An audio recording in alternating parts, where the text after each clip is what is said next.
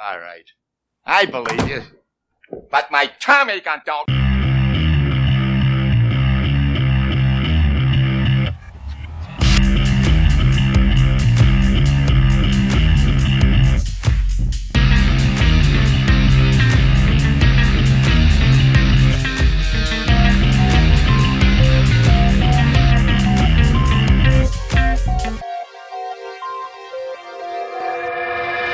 Welcome to Vital Social Issues and Stuff with Chris and John Wayne. I, of course, am John Wayne. With me, as always, is Christopher Triana. Christopher.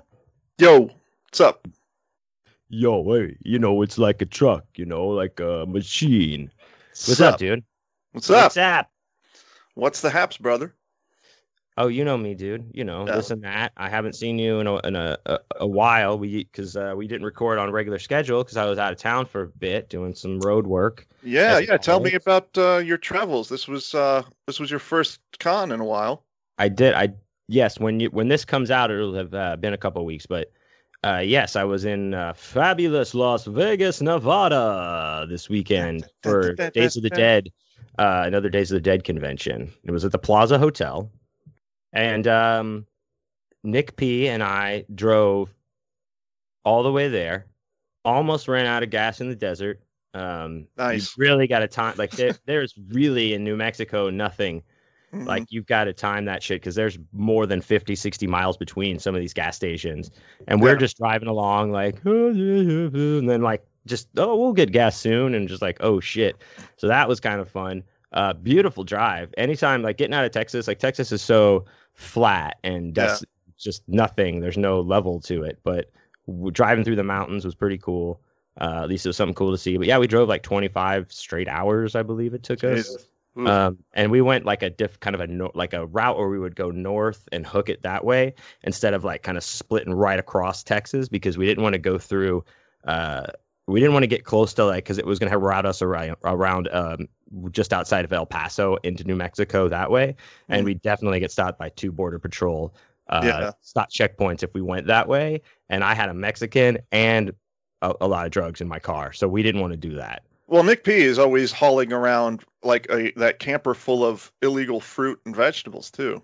Oh, okay, I see. Because he's Mexican, that's what we were hauling his fruit cart. Well, we were, but it was. I didn't say that because he was Mexican. I didn't even realize he was Mexican. Yeah, that's what I meant when I said I had a Mexican and drugs in the car. Oh! I thought you meant you guys had an extra one, like an actual illegal.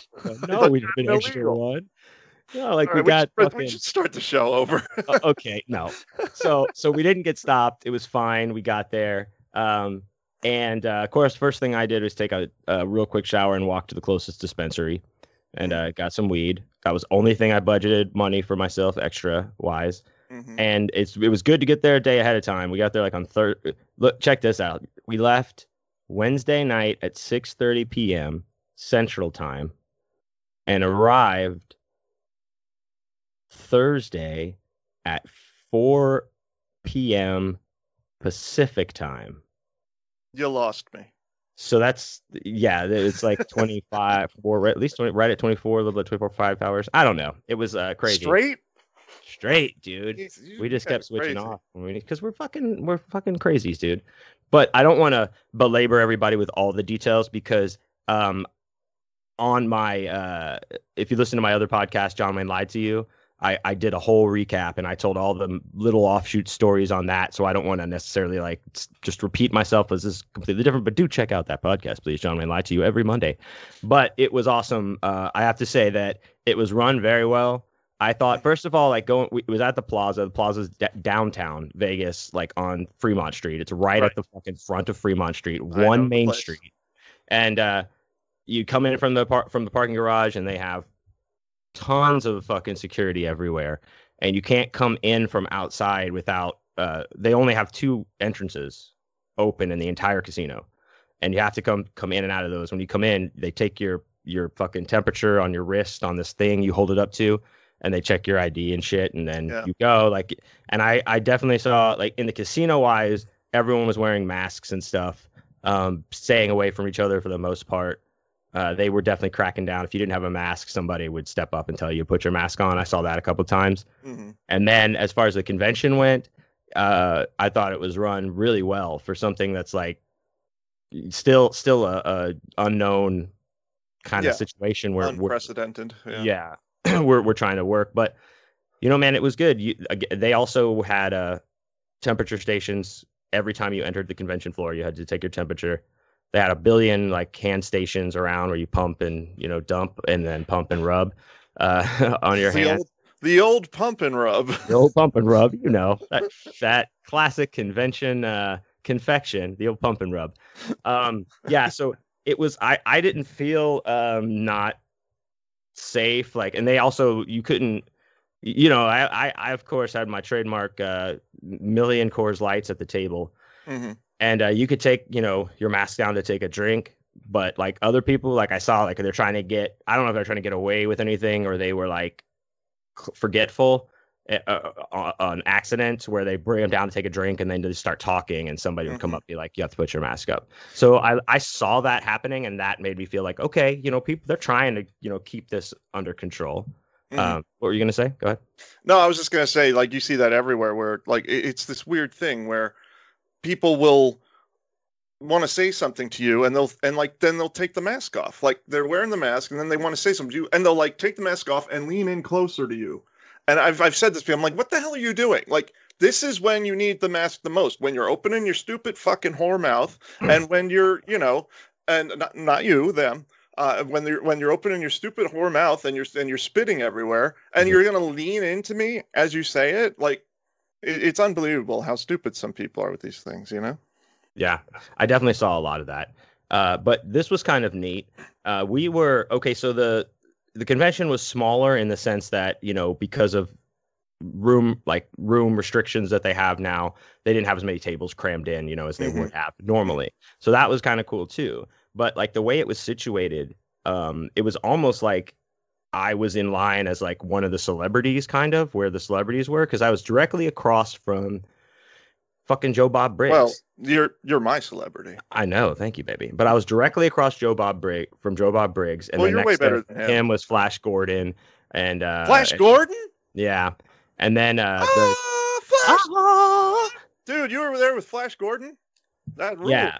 But what was cool was that, like, I guess on Joe Bob's thing, like people were sending me.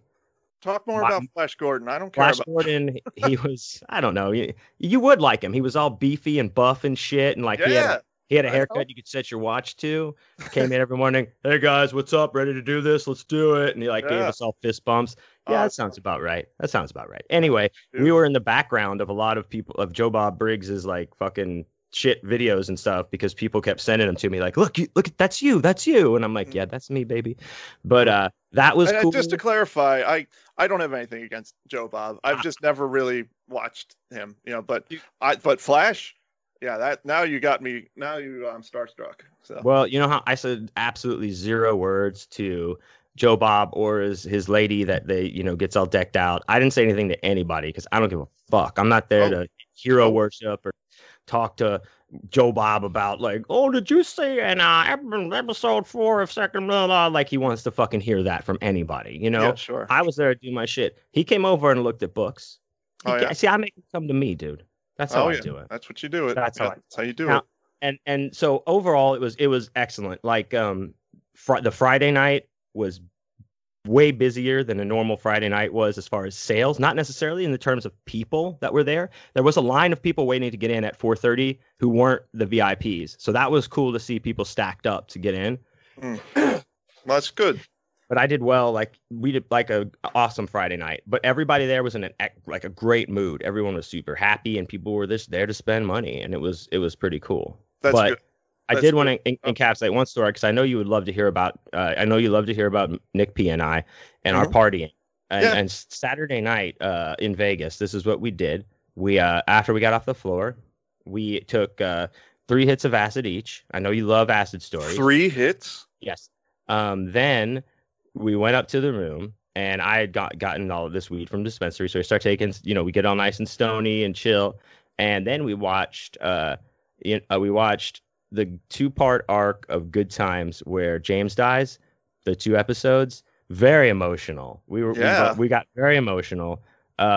Such good acting. That show is so awesome. Then we watched an episode of Different Strokes where Willis is going to have sex with his girlfriend, who's played by a young Janet Jackson. And No then shit. for some reason they don't. I don't know why they don't, but Because then it was TV at the everyone time. learns a Yeah. lesson about it or something. Yeah, well, like not to. I mean, I'll let you get back to your story, but as you know, ever since I read that incredible Urkel book on the show, I've been watching Family Matters, which is on Hulu currently. So watch Family Matters on Hulu, and because This is not branded content, by the way. No, but I'm a sad, lonely man, so I watch Family Matters alone at night, and you laugh, but it's true. And anyway, so I'm watching it, and there's an episode like that where Eddie Winslow, he's like going around with this girl, and and he always had girls on the show. He was always like a stud, but he's like 17 or 18 in this episode, and Carl sits him down, and he's like, I just need to know whether or not like you're having sex. I need to know, are you still a virgin? And he's like, well, yeah, Dad, I'm still a virgin.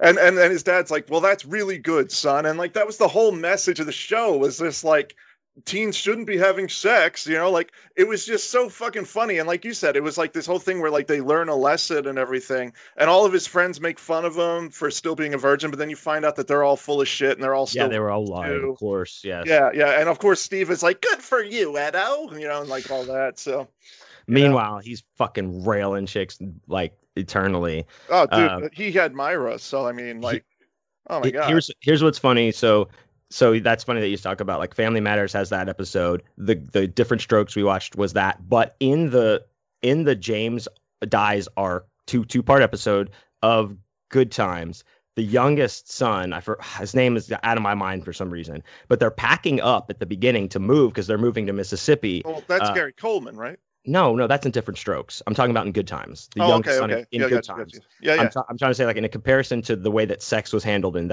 those two shows.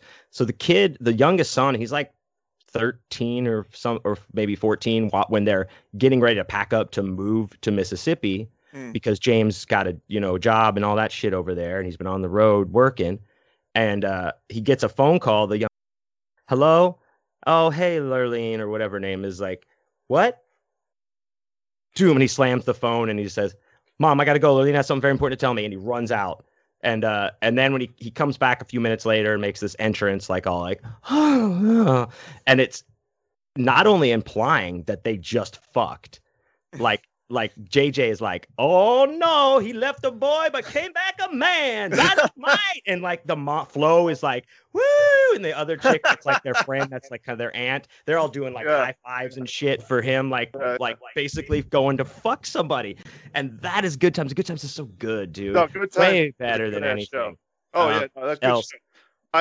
You know what I'll say is there's definitely a huge difference there because in the family in Different Strokes, they were well off. They were like money wise, right? Good Times, he was all rich and shit. Yeah, he was rich. Good Times, they were fucking poor. So like rich people have a lot of fun things they can do. Poor people don't have much other than getting drunk and fucking. And I say this from experience. I grew up in a poor area. That was all there was to do. So yeah, like.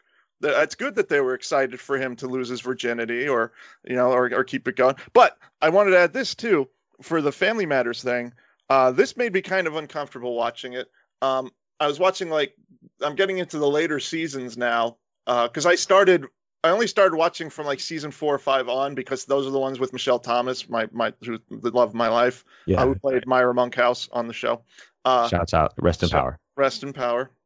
For real, she did pass away at a very young age. But anyway, so I'm watching it, and it's getting into the later episodes now where they really jump the shark, and like everything is Urkel and Carl like getting shrunk or traveling through time. It's just really like the original Rick and Morty type of thing. Yeah. That's exactly right. Yeah. Mm-hmm. But anyway, like they introduced this new character, this kid who's totally like Seven from Married with Children or Poochie. It's this new character named 3J, who I didn't even remember. I'm sorry. Did you just say 3J? 3J is his name. Yeah, he's a kid. I'm sorry. I thought I heard you say 3J. So DJ. Number 3, J. Dash J. Letter That's or his J-A-Y? The number 3 and the letter J. 3J is his name. Yeah. Yeah, that's worse than Poochie as far as the names go. That's worse than 7. Hey, maybe that's a thing. 3J, 7. I don't know. You think? The numbers thing. I don't know. I guess like anytime someone's named a number, they're the worst character. I don't know. Anyway, it's this kid. I mean, the kid. Blossom 6. Yeah. Yeah, that's right. That was the other one. Yeah, yeah. So yeah. Anyway, 3J was he's a cute kid. Whatever. I don't know. He's like 7, or 7 or 8 years old, and like he's this foster kid that they take in. Anyway, he's like always like he's like the cool kid, like he's like so cool and fly, and he's like wears his hat backwards and like all that, and so he's like literally he's on the playground like macking on chicks who are also like 7 years old. Wow, weird. It's really weird and like really uncomfortable. I don't know why they did this, but like he's like, "Hey, baby, you're looking good today," and she's like, "So are you, 3J?" And then the audience does the whole woo, and it's just like they're 7 years old. What the fuck am I watching? You know what? It's a different time, dude. As they say, it was a different time. It was a simpler time where 7-year-olds fucked each other. Exactly, dude. Because they were progressive. Hey, grow up. But before, I did not have sex when I was 7. I waited till I was a solid 9. Yeah, I remember I was there. So we had sex with each other. That's why. I was 7 at the time. So anyway, I wanted before I forget, like you might have brought this up to me. So if you did, and I forgive me if I didn't realize it or forgot, but Nick brought up that there was these three different pilots for All in the Family. They tried to launch it 3 different times, and it's with all 3 are the same script, but with different Michael and what's her name, Gloria. Yes, they are. Have you seen those? Yes, I have. In fact, I have them. Yeah, they're on YouTube. I have like well, what I got is off Archie Bunker's place. Yeah. Well, they released the first season to that on DVD, but it didn't sell, and so they never released the other ones. So I managed to find someone that sold a bootleg of the whole series, and I bought it. And like they also had those pilots on a separate DVD that they gave me too. So yeah, I have it all. It was so bizarre. Like yeah, it's weird. The first Michael is like, I forget his name, but he's Irish and not Polish. Mm-hmm. And he actually he was actually a semi-decent actor. And then the second one was like this big burly white guy that was all like supposed to be handsome and shit, but he was like he was reciting lines like just like it was awful. It just got worse, I thought, as it went on. And then you end on them and you're like, well, I guess this is the less of the 3 evils, just because we watched them all in a row and it was so underwhelming, Yeah, I don't like. I watched them once when I got this thing like 10 years ago. I don't even remember. I didn't never watch them again. But Married with Children had that too. They had a pilot with different kids. Did they really? Yes, they did. I didn't know that. They did. The original Kelly was a brunette. What? I know. Get the fuck out of here. It would have never worked. Nah. But well, these are on YouTube, so if anybody wants to watch them, you can. They're easily found on YouTube. But if you watch them all in a row like that, it's pretty interesting. Oh, and take 3 hits of acid, and yeah. and then we watched a movie called Death Dream, but it has some other name. It's like Tom. I know that movie. Yeah. It's like a cheesy, like it's like borderline Freddy ripoff. Yeah. It was stupid. And then we watched another movie, but I'll talk about this is one of my new favorite movies, but it applies to what we're going to talk about in the meat of the show. Nice. So I'm not going to reveal it now. But we had an excellent time. That was our rockin' Saturday night in Las Vegas. But I have a question. That's not a bad night. I wanted to mention because I've been to now that you're done with your Vegas monologue, I want to kind of throw some in there too. And another thing, what's the deal with what's the deal with cardboard? No, I've been to Vegas 3 times, and I had 3 very different experiences, and I'm going to go into detail now about every single one. No, I'm not. I'm just going to say. Is that your impression of me? No. That was me just like making the audience groan before I relieved them. No, I'm just going to quickly say the first time I went to Vegas was absolutely amazing because I was in my 30s. I was like in the best shape of my life, and I went with another dude. We went together, and I was single at the time, and I was there for like 6 days. Right, dude, I had an amazing time.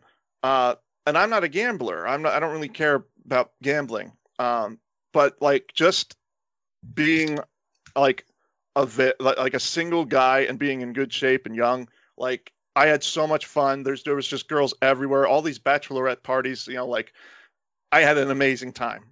Second time I went to Vegas, I went with a bigger group of guys, which would have been good, except I was engaged to be married. So I did not have nearly as good of a time the second time I went. Gotcha. Third time I went was for StokerCon. And that was maybe like 3 or 4 years ago. Probably 4 years ago. And I was at the Flamingo, Bugsy Siegel's place. And I did not even, I like barely even left the hotel. Because at that point I was just so Vegased out. Even though these were years apart. Me personally, it's like, okay, I saw and did Vegas the right way. Then I saw it and it was kind of the mediocre way. And then like, I didn't go there the third time for Vegas. I went there for StokerCon, Right. Yeah, I've been to Vegas probably 7 times. This is maybe my 7th time probably or something like that. I got married in Vegas, my first marriage. Shouts out to Did Elvis marry the two of you or no? And you know what, dude? Don't even get me fucking started. We got married at Caesar's Palace. No, Jesus. I'm sorry. No, you. Hey, sorry. It was Roy Orbison. I'm sorry. Okay. No. Listen, we got married at Caesar's Palace, and it's like a whole package. You just pay for everything. You get like the wet. It's just a one and done. Boom. And I was like, okay, cool. The only thing I want is for Elvis to do the ceremony. So here's the thing. Caesar's Palace will not let an Elvis impersonator do the ceremony at their chapels or their fucking thing. You either have your choice of the religious or non-religious guy that does the ceremony, or Caesar and Cleopatra can marry you. Oh, so that's not cheesy, but Elvis is too cheesy? What? I think because they're like, that was their thing, was Caesar's Palace. And they did, it was so, I was mad because after our ceremony and we were leaving, like, it's like we were out in this little garden with like 10 people. Like we exit as like Caesar and his whole fucking like entourage of weirdos are coming in decked out in all their garb, and like the guards are coming presenting, taking all the attention away from you guys. What the fuck is this? Like, but it was Vegas, dude. It's like the weddings are like, come on, let's go next. Yeah. Chop. Hey, yeah, all right. But but we actually, Nick, we were looking out the window because we walked across to get something to drink downstairs in the casino. Not alcoholic drink. We had our own beers, but he was looking outside the window, like at the entrance of Fremont Street, and I was like, do you want to walk down the street and just take a look at it? And he's like, no. And I was like, yeah, I don't want to either. So because I've been there a bunch of times, but I'll tell you this, I was saying, like, before I went there, I was like, I really hate Vegas because I don't like to gamble. It's fucking hot, it's expensive, it's all this stuff that I'm like, nah. Every place you walk through, it's just like cigarette smoke just in your face everywhere you go. Oh my god. And then like it's an extra layer of hell to go during, like, oh my god, like I can't imagine. But yeah, but good time. But once I got there and we like got out of the car and like even walked through the casino the first time just to check in and stuff, I was like, all right, I hate this place, but it is pretty cool. Like it's got a cool, you get the vibe, like the fucking energy and the vibe. Well, Fremont Street is Fremont Street is better than like the main strip. I agree. Because the main street is very polished. It's like it's very user friendly, whereas Fremont Street is more the old school dirty Vegas. It's pretty cleaned up now, though. I mean, they've. Oh, really? When I went like 10 years ago, like there were hookers and there were like drug dealers that were like coming up to you left and right. Not at the plaza, but like all the way down at the end of the Fremont Street. Yeah. You know where the big cowboy is and everything. Yeah. Like that was just like left and right hookers and drug dealers coming up to us. Did they have the ceiling then with all the shit going on it? Yeah. Because it's like a mall pretty much. You walk down there, it's like all clubs and fucking shops and bars, and then there's the casinos are all built into that. Because last time I was in Vegas, we stayed at the Golden Nugget on Fremont Street because some friends of ours are getting married. So I agree, though. I do like to stay in that part of Vegas better. Like the Strip is just sucks, dude. It's packed. Yeah, everything is far apart. It looks close, but good fucking luck, dude. Yeah, it takes forever. All you do is walk when you're there. All you do is walk in Vegas. That's all. Mad on. Yeah, you walk, and but things are pretty contained around Fremont Street. So it was good, man. It was cool to to be just out, and everybody was so fucking cool. Everyone was so laid back. There was no drama. There was no fucking argument. There was no there was nothing. There was nothing. Everyone was just like happy, and it was cool. And I sold a bunch of books. Good. I'm glad, man. I'm glad. One more quick thing about Vegas before we actually get to our topics. I just want to say, Days of the Dead in Vegas. I think everyone should do cosplay as Dead Vegas people.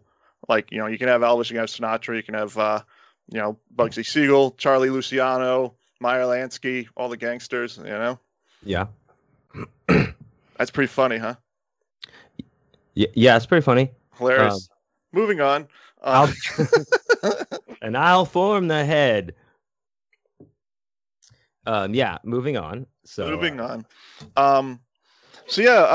We got a great show ready for you. But I will say before we start, we were talking about this beforehand. As everyone knows, like we record this show ahead of time to make sure everything's all good with it. But this will air on November 5th.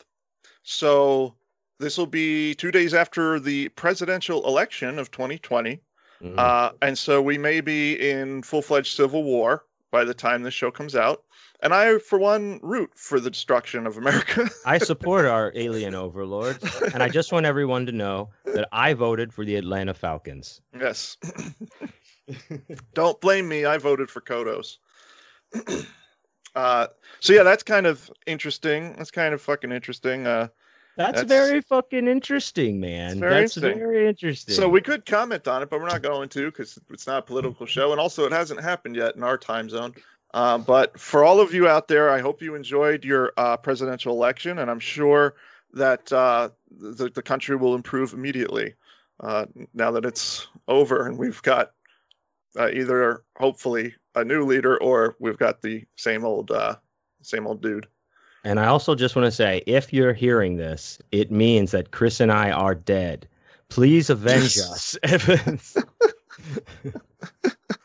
That's a just in case. Yes. All right. So should we get into our first segment now? I think we should. I think we should too. I think it's time. I think we've jibber jabbered enough. I think people are getting impatient listening to our nonsense. I think they like it. I hope so. Wow. So without further ado, let's get to our first segment, which is Book of the Week.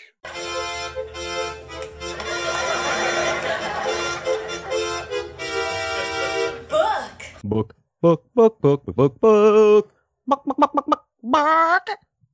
It's a book.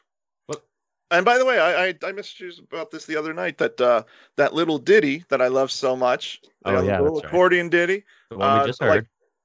The one we just heard. I found out that the name of it, because we were talking about how that's like a known polka song, and it's Roll Out the Barrel, also known as the Beer Barrel Polka. It's from the 1920s. And it even has words. Roll out the barrel, we'll have a barrel of fun. Sing it with me, John Wayne. Is that what passes for entertainment in those days? Roll out the barrel? Roll up the beer barrel of fun? Because they're talking about getting drunk. I mean, come on. I guess. Roll out the barrel. Is that the one with the video that you sent me to, the link? Yes. With all the rapists that were singing that song? Yes. Okay, sorry. Where were you? The video. I sent this to you, and I gave you this exact message that this is the song. I know, but I couldn't remember because we have so many accordion-related conversations in our thread that I got that one confused. But the video you sent me is old-ass video, and they look creepy as shit. They look like they're gonna date rape you. Like, let me walk you home. Like, they're weirdo fucking looking dudes. Yeah. Allegedly. Yes. Anyway, book of the week. Book of the week. It's a very special book. and it kind of helps lead into the nature of the episode. This is a book that I'm almost done reading. You know, a lot of the time that we'll do a book of the week, it's brand new, or it's just coming out, so we haven't read it yet. But this one, I'm just about finished reading. This one did come out a little while ago. It's a couple of months, if not longer. And this is a book called Kinfolk, and it's by Matt Kurtz. And it's released through Grindhouse Press, which you and I have both been published through them. Really great press. Shouts out. And this is Matt's first novel. He's released a couple of books of short stories. He's been successful with short stories in different anthologies and stuff like that. And that's how he and I kind of got to know each other. We were in some of those together. But anyway, this book, it's called Kinfolk, and it's kind of like starts off more as a crime novel about these two guys, these brothers, and how they want to, like the one brother is trying to get revenge for his brother's wife's murder. And he's like, come on, I got this new information about who did it. Let's go kill this guy. And so it kind of starts off with that, but they end up getting lost in the middle of Texas. He's also a Texan, Matt Kurtz. Yeah, that's right. Where is he from in Texas? Does it say? He's from Hell, Texas, I think it's called.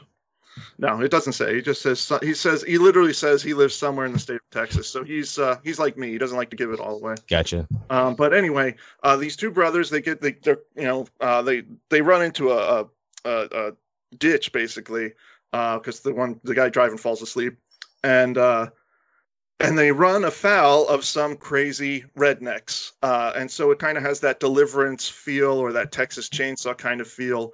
But at the same time, the protagonists are these criminal types. So, as I said to him, like, it was kind of almost like Edward Lee meets Edward Bunker, which is kind of a cool combination. So anyway, I'm going to read I kind of gave you a description, but I'll read it anyway.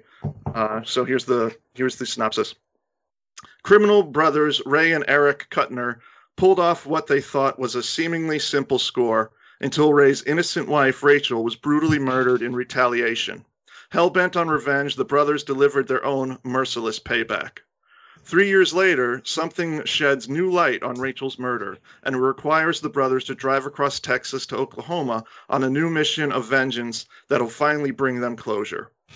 After an incident forces them to take back roads to elude the cops, they get stranded along a hunting ground patrolled by a family looking for fresh meat to feed their hunger for flesh.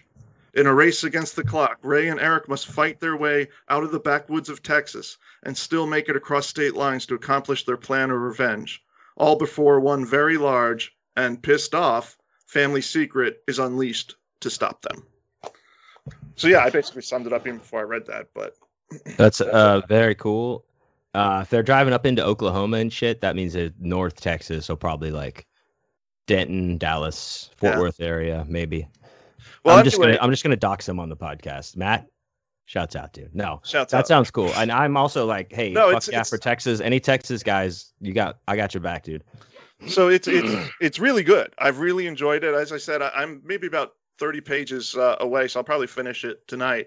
But I've really been enjoying it. It's a fast-paced, really violent book, and it opens with a incredibly brutal scene. Really, really brutal. So if you like that kind of stuff, I totally recommend Kinfolk by Matt Kurtz. And I just want to jump before we get off of Book of the Week, because before we get off. But girl, I'm always getting off. Anyway, since we mentioned Grindhouse Press, as Matt's book is on Grindhouse Press, I just want to give a congratulations and shouts out to C.V. Hunt with her book Ritualistic Human Sacrifice. It is 5 years old this month of October.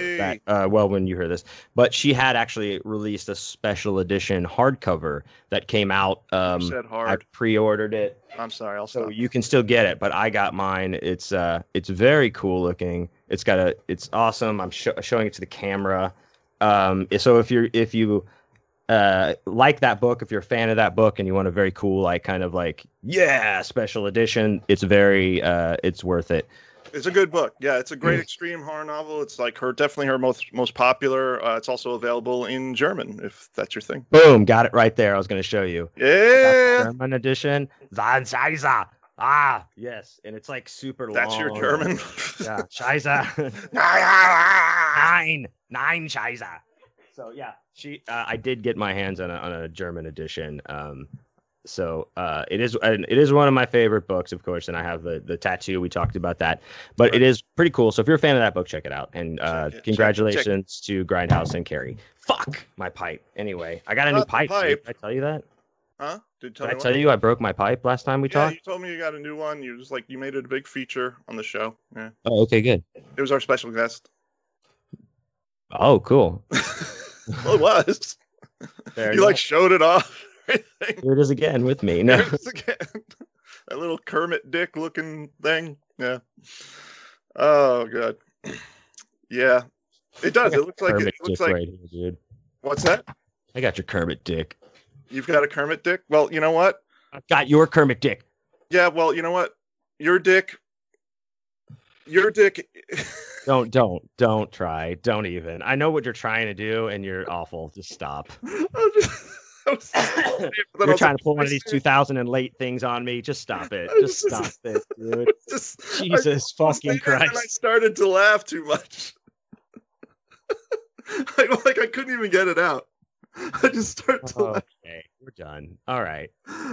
My dick locked in a cage, right? Your dick suffer from stage fright. And you still did it. My dick's so hot it's stolen. Stop. Your dick looked like Gary Coleman. Rest in power. Rest in power to your dick. Well, we've had some fun, haven't we? We've had a lot of laughs. I couldn't resist it.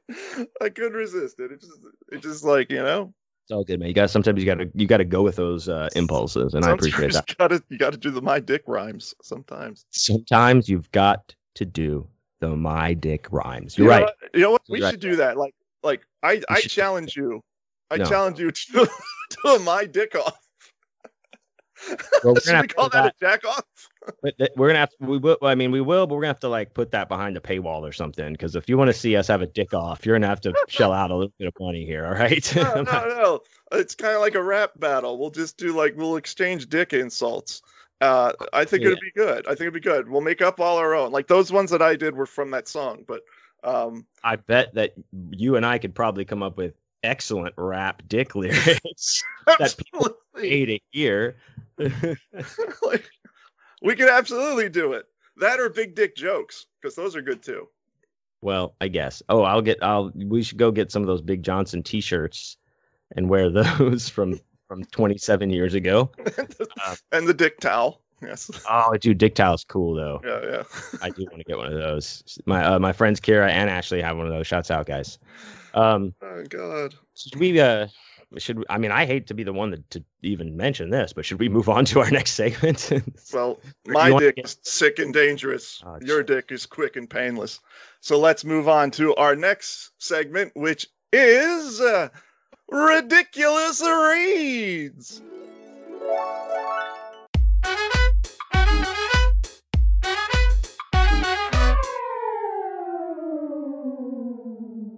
Ridiculous reads. Well, my dick does ridiculous reads. Your dick loves the Superman 3s. Right here, I just held up novelization of Superman 3 to the camera. Very, very, very handsome picture of Christopher Reeves as Superman holding. Are you okay? Oh my God, that's so good, dude. He's got fucking Richard Pryor in his arms, and they're flying over the canyons. Everything about this is wonderful. So, everything. This is the best. It's kind of cool. So this is a novel by William Kotzwinkle. And he has a credit here, author of the novel. Wait, what was his fucking name? William Kotzwinkle. Jesus. Author of the This novelization of keeps giving. E.T. the extraterrestrial. No, that was a different Extra thing. That was a different thing. cholesterol. It's a Extra different cholesterol. That was a good movie. Yeah. extraterrestrial. Oh my god. I'm And done. then it, it's funny. Here's a little thing that's funny. He's got Richard Pryor in his, he's holding Richard Pryor in his arms and flying across the canyons. And the quote on the front says, "This time Superman really has his hands full." And it's funny because Because he's carrying Richard Pryor. Yeah. So this Superman movie, this was a Hammer film, was it not? This one was Hammer, right? No. Hammer? Superman 4 was Hammer. Yeah, Hammer films are British horror movies. Yeah. No.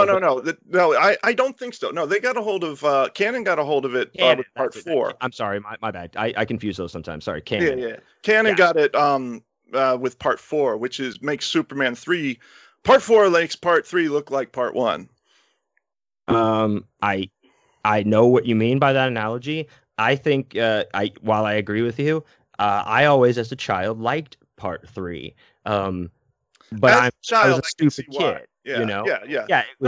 I did too. Like the whole thing where like Clark Kent fights Superman and like because Superman becomes like he splits in two and he becomes like a drunk. I love that scene where he's getting drunk at the bar.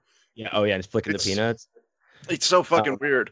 But yeah, so I liked it too as a kid. But like you watch it now and you're just like, oh man, this is really shitty.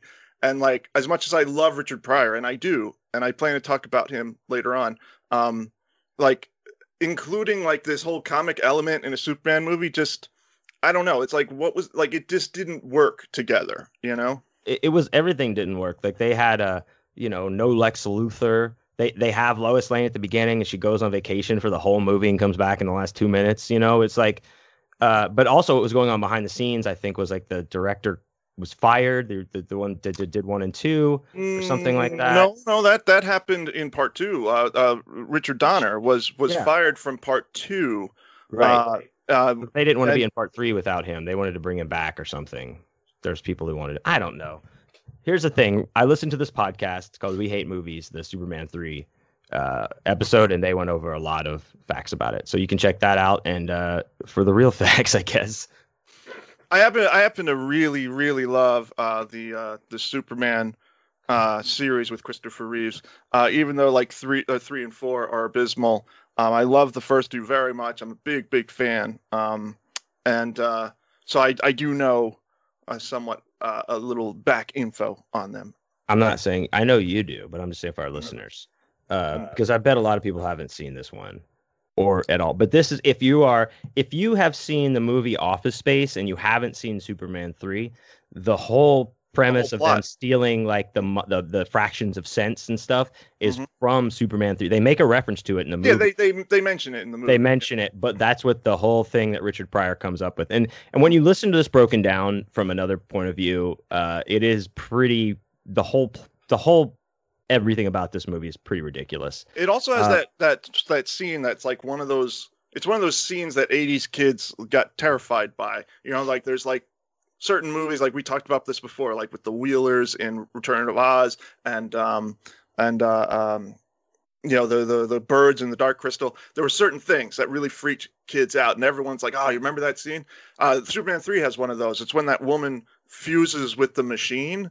Like it's so frightening and like disturbing. It was like really freaked me out, freaked a lot of people out as kids. So that's another little tidbit, but.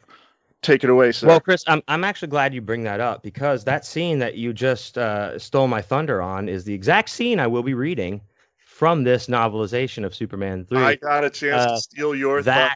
That wow. Was how the tables have I kind of set you up for it, I think. Yeah, the tables have turned. Yeah, I'm really upset. No, but that is this. No, it. You're absolutely right. So it makes sense that I did choose this scene because I was terrified. I was a little pussy boy, giant pussy, GP. As a kid, but I would still like make myself watch this stuff. And like this scene I would have to close my eyes and look through my fingers. Not in a sexy way, dude. No, I see like so many kids were freaked out by that scene back in the day. Absolutely. Yeah. Yeah. So it was, it did freak me out. So that's why I've picked that scene to read from this novelization of Superman 3 by the great William Kutzwinkle, author of the novelization of E.T. the Extraterrestrial.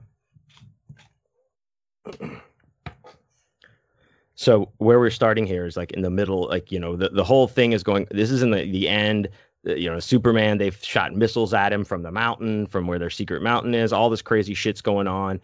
And, you know, just it's kind of chaos that we start with. So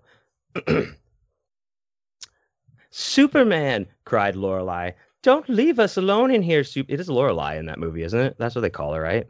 I don't remember. Well, that's what it is in here. Don't leave us here alone, Superman. The helpless girl, so accustomed to having things her own way, looked around in terror as the computer shook with electronic cascades of power. For a moment, she was paralyzed.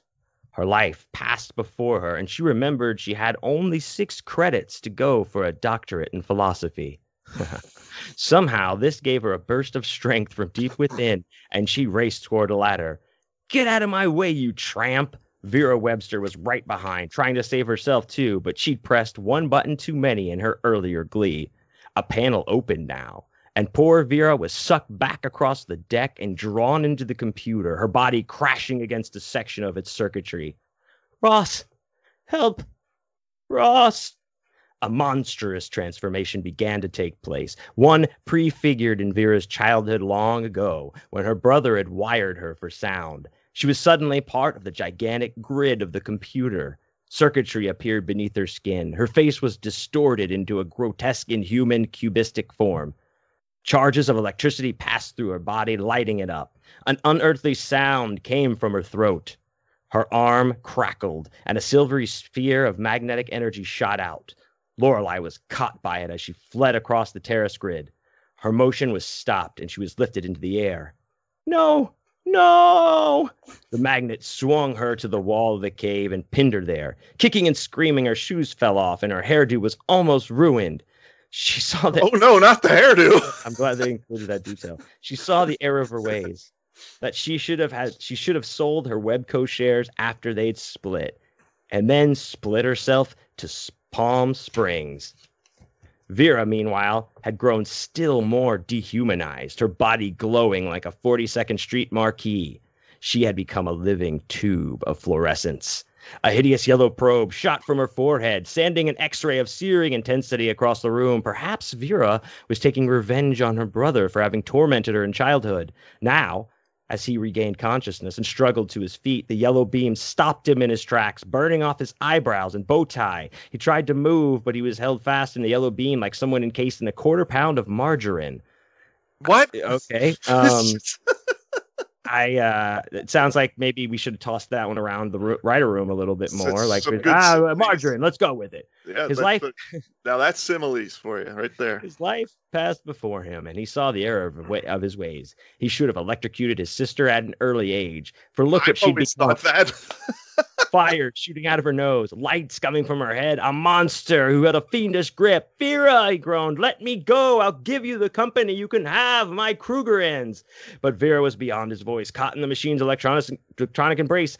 A grotesque smile seemed to have crossed her face as 220 billion pulsations per second passed through her, vibrating her organs. A lonely woman, possibly. She mistook this electronic caress for love.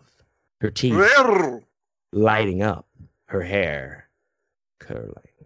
And I'm going to stop it right there because it gets sexy. Wow. Whoa. Yeah. You can read that to me later. The thing is I found that interesting. It was like so much of that is you're hearing what's in her head when that's happening, and you're hearing what this guy just thinks is in her head while it's happening. And I think that's hilarious. Guy, I mean the author. So that was my ridiculous reads. I did not plan that dick rhyme at the top of this. I just want you to know that was off the dome. That was really, really good. The whole my dick thing was a spontaneous thing. As was like I didn't know you were going to read Superman 3, and I definitely didn't know you were going to read that scene, but I just felt compelled to bring up that connected scene. Yeah. It just kind of just all went together, man. It's just it's amazing. And then it went to shit. And it all went to shit. Yep, no, just like my life. But like you said, Superman 3 was one of my favorites as a child. I was really enamored with the idea of stealing all that money. Honestly, if we're that kind of goes along with what our topic is later. I liked that. I was like, oh, that would be so cool to be able to figure out how to just, I don't know. I liked that kind of stuff. But and then I thought Nuclear Man was cool until like No, he I was not. revisited it. Now it's pretty awful. But It's beyond awful. It's absolutely horrible. Nuclear Man was never cool, dude. Never. Not even as a kid was he cool. That's no, terrible. yeah. I mean, he was no Richard Pryor. No, he was not. So, He was like a poor man's Dolph Lundgren, that guy. like the But he was like he was below the GoBots version. He was like the dollar store version of Dolph Lundgren. oh, totally. Yeah. He was like the free with purchase Dolph Lundgren. All right. Well, now that all of that is done and in the logbooks of history, I think we can get into our first topic of the night. What do you think about that? I think it's just fine. I think so too. So we were talking a little bit of what we wanted to do next. Of course, we are both horror writers and horror fanatics, and the past couple of shows are all about Halloween, so there's been a lot of horror involved. So we thought we would go into another category that we both enjoy. I personally have written a couple of books in this genre, and I'm a big fan of the genre. And you're a fan as well, correct? Sure. Absolutely. Sure. He goes with the flow, folks. That's why you gotta love him. Got my notes right here. All right. So it says to say sure after Chris asks. that's the Chris agree right there. That's the Chris agree. All right. And so that's the Chris agreement guarantee. it is. Chris so agreement guarantee. Oh my God, dude. Dude, there we go. Another one that Dynamite. phrase. We can use that. The Chris agree guarantee. I don't know what we're guaranteeing, but we'll figure that out later. We'll do lunch, babe. But right now we need to get to our first topic, which is 1, 2, 3, 4. crime. Yeah, I hear you. But Breaking the my Tommy law. gun don't. Breaking the law. What does he say? I believe you, but my Tommy gun don't. It doesn't. So crime. We're talking about crime. And if you can't listen to crime, don't spend the time. So, dick. I've got a lot of editing to do on this one. My dick, good loving. Your dick, good for nothing. Okay. So yeah, we're talking crime in fiction and film. We're not talking about the actual crimes we've committed because we mum's the word on those. So shall we get right into crime fiction, or do you want to start with crime films, or where you want to go? Well, I mean, I was when you presented this topic, I was like, okay, cool, because I like more recently than not, I've been getting more into crime related stuff, specifically heist stuff and revenge crime stuff. Yeah. So I'm kind of like just like I'm getting into it now. So I was like, okay, cool, because I know that you have a vast knowledge, but I mean, I want to start. I mean, whatever you want to start with, but I mean, I would start with movies. Well, that was a rambling answer, but yeah, we can start with movies. That's fine. Scrambling. Grambling. All right, so let's talk about crime films, and we'll break it down from there. Okay. Here's something that I'd like to mention before we get rolling with it, is that there is definitely a big difference between a crime film and an action film.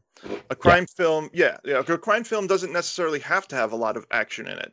And if a crime film is all action, it's a fucking action movie. Like Cobra with Stallone, I love that movie, but that's an action movie. That is not a crime film. Even though he's a cop and all of that, that's an action movie. So, all the Schwarzenegger stuff and everything, like those are action films.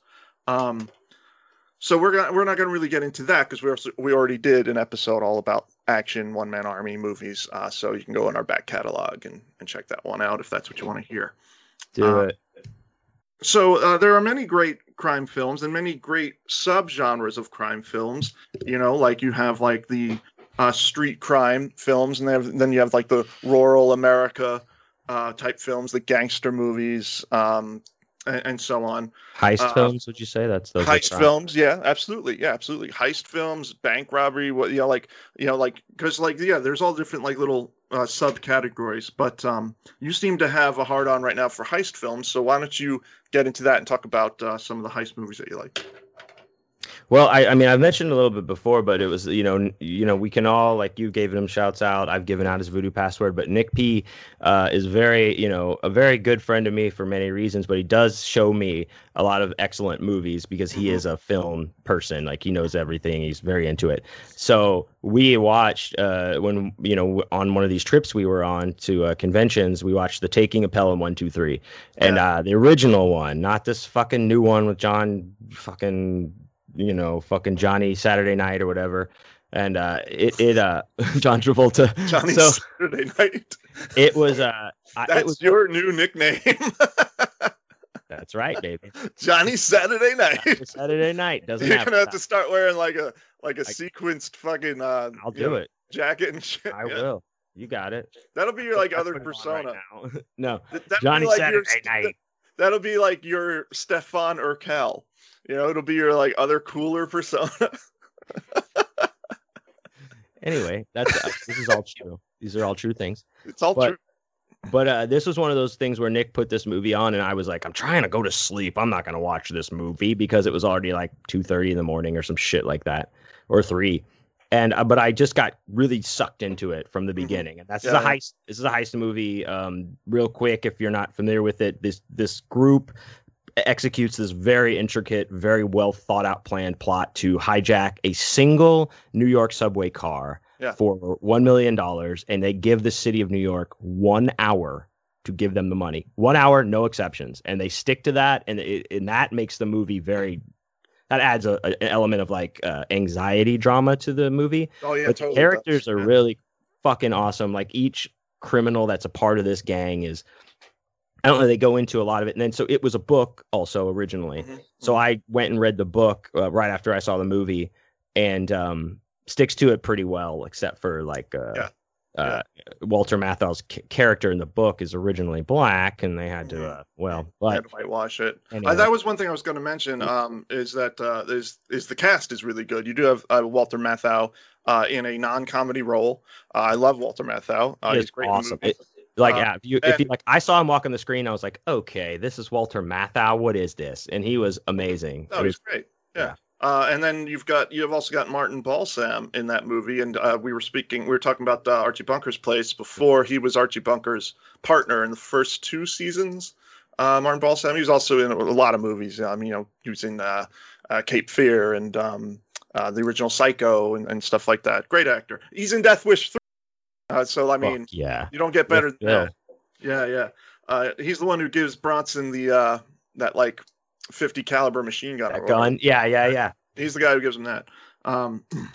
But yeah, no, it's a good movie. Yeah, definitely. No, it's a good movie, and like you said, it amps up the tension very well because they've got that hour, and also like all of that kind of takes place in the film like within an hour's time, so it's almost like a real time It is like a real time thing. thing you're watching. So yeah, no, that's a good one. That's definitely a good one. And like as I mentioned before, like your favorite Quentin Tarantino, that's where he borrowed the Mr. Pink and Mr. Brown, that was what they did in the all You of say the criminals. borrowed as if it wasn't stolen. He was paying homage, dude. Yes. It takes Anyway, hey, I'm not gonna say nothing. I think Tupac said it takes a thief. All right, or one of them. And now he's dead. So shows what Rest if in he's so power. smart, why is he dead? He's probably a lot smarter than the rest of us. Mm, Anyway, I liked this movie. It's a crime. I got super into heists because of this movie. But what really burns me up inside, spoiler alert, I'm gonna spoil it. I don't care because this is what Well, got don't me. spoil the ending. If people are hearing this, they might want to go check it out. But this is the whole part of my fucking heist thing. This movie is 35 years old or Well, I something. know, but people who are listening might be realizing like not never heard of this until now, and now you got them all excited. Don't spoil the ending, please. Okay, I won't spoil the ending. But one Thank thing you. I really hate is when the good guys always have to win for some stupid reason in these heist movies, these crime movies. It's like it could be executed perfectly, and they show the good guys behind the whole time, but at the end some weird fucking batarang throws in and like all of a sudden they have the upper hand. Well, now And you gave away the ending that Batman shows I- up and like saves the it's a day. crossover. Adam West- the DC Adam West crossover. shows up. Walter Matthau turns out he's the Riddler, and it's a great time. But I no, thought it was Robin. It was like he was Robin. Mathau's He was Robin. Robin the Jack Riddler. Lemmon is Batman. Yeah, Jack Original Lemmon. Odd Couple. Jack Lemmon was Lemon Man. But I just I don't know why. If you're gonna set it up to I don't know, to make the good guys like unbeatable from the beginning or something, that's fine. But if we're playing like real life shit and these criminals have it figured out, I don't appreciate the writers or whoever throwing in some weird random thing that gets the bad guys caught at the end. I think Right. that Well, I don't know. I don't have a problem with letting the bad guys get away in these stories because it's no, fun. not I at mean, all. it's fun. Not at all. And I think you see that more now. But like back then, yeah, it was definitely like it always had to have a positive ending. It's only within maybe the past decade or so where it's become more acceptable to have a darker ending, and people still bitch. Audiences want the good guys to win, which is stupid because it doesn't always make a good story. Yeah. You know? Yeah, exactly. That's the thing. It takes a good story and ruins it by adding some Did by the, adding these weird things. I don't know. Yeah. No. I totally agree with that. I totally do. So I wanted to, unless you have something more to say, I want to move on to some other No, ones. go ahead. I was saying like that got me super into heist stuff, so I started Well, consuming. what other heist stuff have you been checking out? I watched that movie. I think it's called The Heist with with Robert De Niro. That was And really good. is it called The Heist? I can't remember, No, but they're like that they're dr- that segue was good. No, I they're driving I think cars. there's a movie called that. I don't think I've seen it though. they're driving cars like in Italy, and it's got like badass car chases. I got that one. Heat, classics, heist. Got to be able to walk away. I don't know. Mostly like I watched the remake of Taking a Pelham 1, 2, 3 as well, and it sucked. It's awful. Awful. Yeah, I know. Awful. You know how when you say things are awful, that's how awful this is, dude. That's pretty awful. Yeah, it's bad. It is bad. It ruins the story. It ruins the characters. It ruins the integrity of the entire thing. Don't watch it. I won't. I have no plans to. Good. No, go on. You take it from here. It is called it's called Heist, by the way. That movie I was talking about. Okay. Yeah. I do vaguely remember it, but I have not seen it. Well, there's definitely a lot of famous, crime films that everyone loves, like Goodfellas and movies like that. But I didn't want to really get into them. I wanted to bring up some underrated ones. And I think that's one of the reasons I didn't want you to give away the whole ending of that movie, is because I'm hoping that people who listen to this will get to hear about some films and books that they weren't familiar with and might check out now based on our suggestions. Absolutely. And the book is also worth the read, just in case I didn't iterate that enough. Like it's worth the read. It's very good. And who wrote it? Do you want to say? I don't have that written down in my notes in front of me. Was it Johnny Saturday Night? It was by Johnny Saturday Night, who also wrote the novelization of E.T. Extraterrestrial. Extra cholesterol, EC. Extra cholesterol. I'll mention it. I'll look it up and mention it later. You go ahead. All right. All right. So I wanted to mention some underrated crime films that I really like. These are movies that very few people, if any, talk about. Like when I bring these up, no one knows what I'm talking about. So I wanted to get into a couple of them. So I have a few listed here. Which one should I bring up first? Let's see. let me start with The Counselor. The Counselor came out, I think, 2013 or so. And I really like this film. It's actually the screenplay is by one of my favorite writers, Cormac McCarthy, who of course gave us The Road and No Country for Old Men and the Border trilogy, all amazing books. Mm. So he wrote this screenplay, and it's about a crime gone wrong. It's got a nice array of characters, good cast, um, including Brad Pitt and Penelope Cruz and a whole array of people. Javier Bardem. Anyway, it's a really a crazy movie because it's McCarthy. It's very dialogue heavy and it's very philosophy heavy, and I really like that. I like the fact that here you have this crime film, but they're dealing in all of the because it's McCarthy, and how like anyone who's read him knows how he is, where he gets into this really deep existential stuff and about God and life and man's place in the universe and all this stuff. But it's in this crime film, with shootings and beheadings and shit. So that's a really good one. And I was wondering, have you seen The Counselor?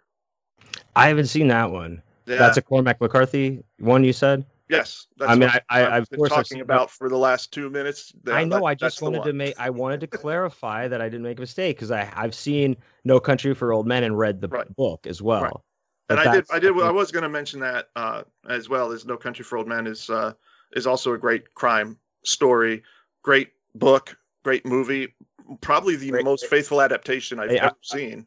I was going to say yeah. definitely super faithful to the plot of that book, Right, like almost verbatim. Yeah. And you know what pisses me off about that, or just like puts my head into like a explosion like rate about that movie is like if he just didn't go back to fucking check on that guy, hmm Then none of it would happen. Yeah. none of it would have happened, and he would have had all that money. Well, and that's what happened. That's totally McCarthy though. That's the whole philosophical aspect. Exactly. Like, and that's you what know, makes you think. Like, yeah, that's the whole thing. Like, no good deed goes unpunished. Like, if he had basically in the film and the book, if you're not familiar, this guy comes across a massacre. It was like this whole drug deal gone wrong, and there's all these like dead bodies everywhere, and he finds this big bag of money, and decides to take it, obviously. But there's one person left who's still somewhat alive. This guy's basically dying in a truck, and he's just like agua, agua, and he's like, I don't have any fucking agua. He goes home with the money, and then he's laying in bed. He's got this money, and he just can't stop thinking about that poor guy and how much he needs water. And so he goes and brings him water, and sure enough, when he goes out there, these other criminals show up, and then like he's fucked in the rest of the movie on the run. and that guy was dead anyway when he got And the there. guy was fucking dead. Yeah. But he was trying to do this good thing. And like his conscience got to him. And if he hadn't have done that, the whole rest of the movie wouldn't have happened. It would have been the a whole rest of different the book. movie. It would have been like It would have been very short. It would have been like, and he lived happily ever after with all no, of his because money. I would want to see him go buy a house with his wife. I want to see the whole process. I want to see Well, them that's look a very at different film. schools. Yeah. See how schools are in certain areas. It would have been fine. But that is one of my favorite crime books, one of my favorite crime films. And Yeah. The Counselor is Tell me not about The Counselor, though. Yeah. Yeah, The Counselor is not it's not a book of his. It's just a screenplay he wrote that was made into the film. Really, really a powerful movie, and people just didn't like it because it was just so heavy on dialogue and so existential that people just, modern audiences don't want that. They go to see a movie, that's a crime film, and they want to see people shooting each other and all that kind of stuff. They don't want to see these long monologues and stuff just about all sorts of bizarre things. And Spider-Man. Okay. No, No, that's what people want to see, not me. that is that. Okay, I see what you're saying. That's what people want to see. Yeah, absolutely. They want to see Spider-Man for the millionth time doing the same shit.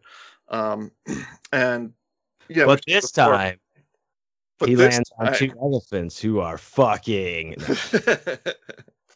Mr. Shosha. So the Counselor is really good. I recommend it. It's also got some really weird stuff in it. Like Cameron Diaz is in it, and she basically has sex with a car. So highly recommend it. I won't say any more because just hearing that will probably get people to be like, "What? I have to see that." So yeah, check it out. Okay. So that's one that I think is super underrated. The next one I'll bring up, I think, is even better. It's a film called Killing Them Softly, also with Brad Pitt. Why is that so familiar? I think I have seen that. What's the Yeah. premise? It came out in 2012, and actually, it's about. Oh, no, I haven't then.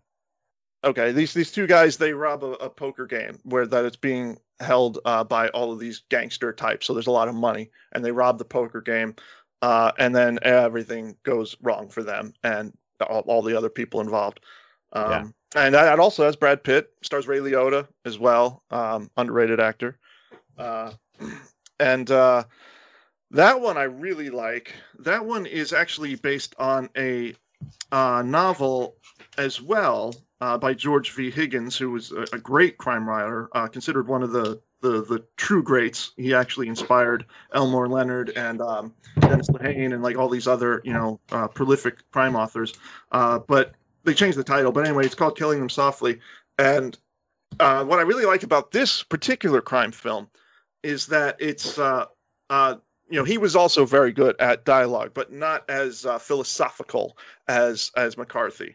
His dialogue was more true to life. Like in a lot of McCarthy stuff, like the dialogue is so rich and philosophical. It's like no one talks like that in real life. You just kind of have to accept that for what it is. Yeah. Whereas this, it's just like really rich dialogue, really flowing like real life. But anyway, it's set against the backdrop of the 2012 presidential elections. Obama's was going for his second term then. Or no, I'm sorry, not 2012.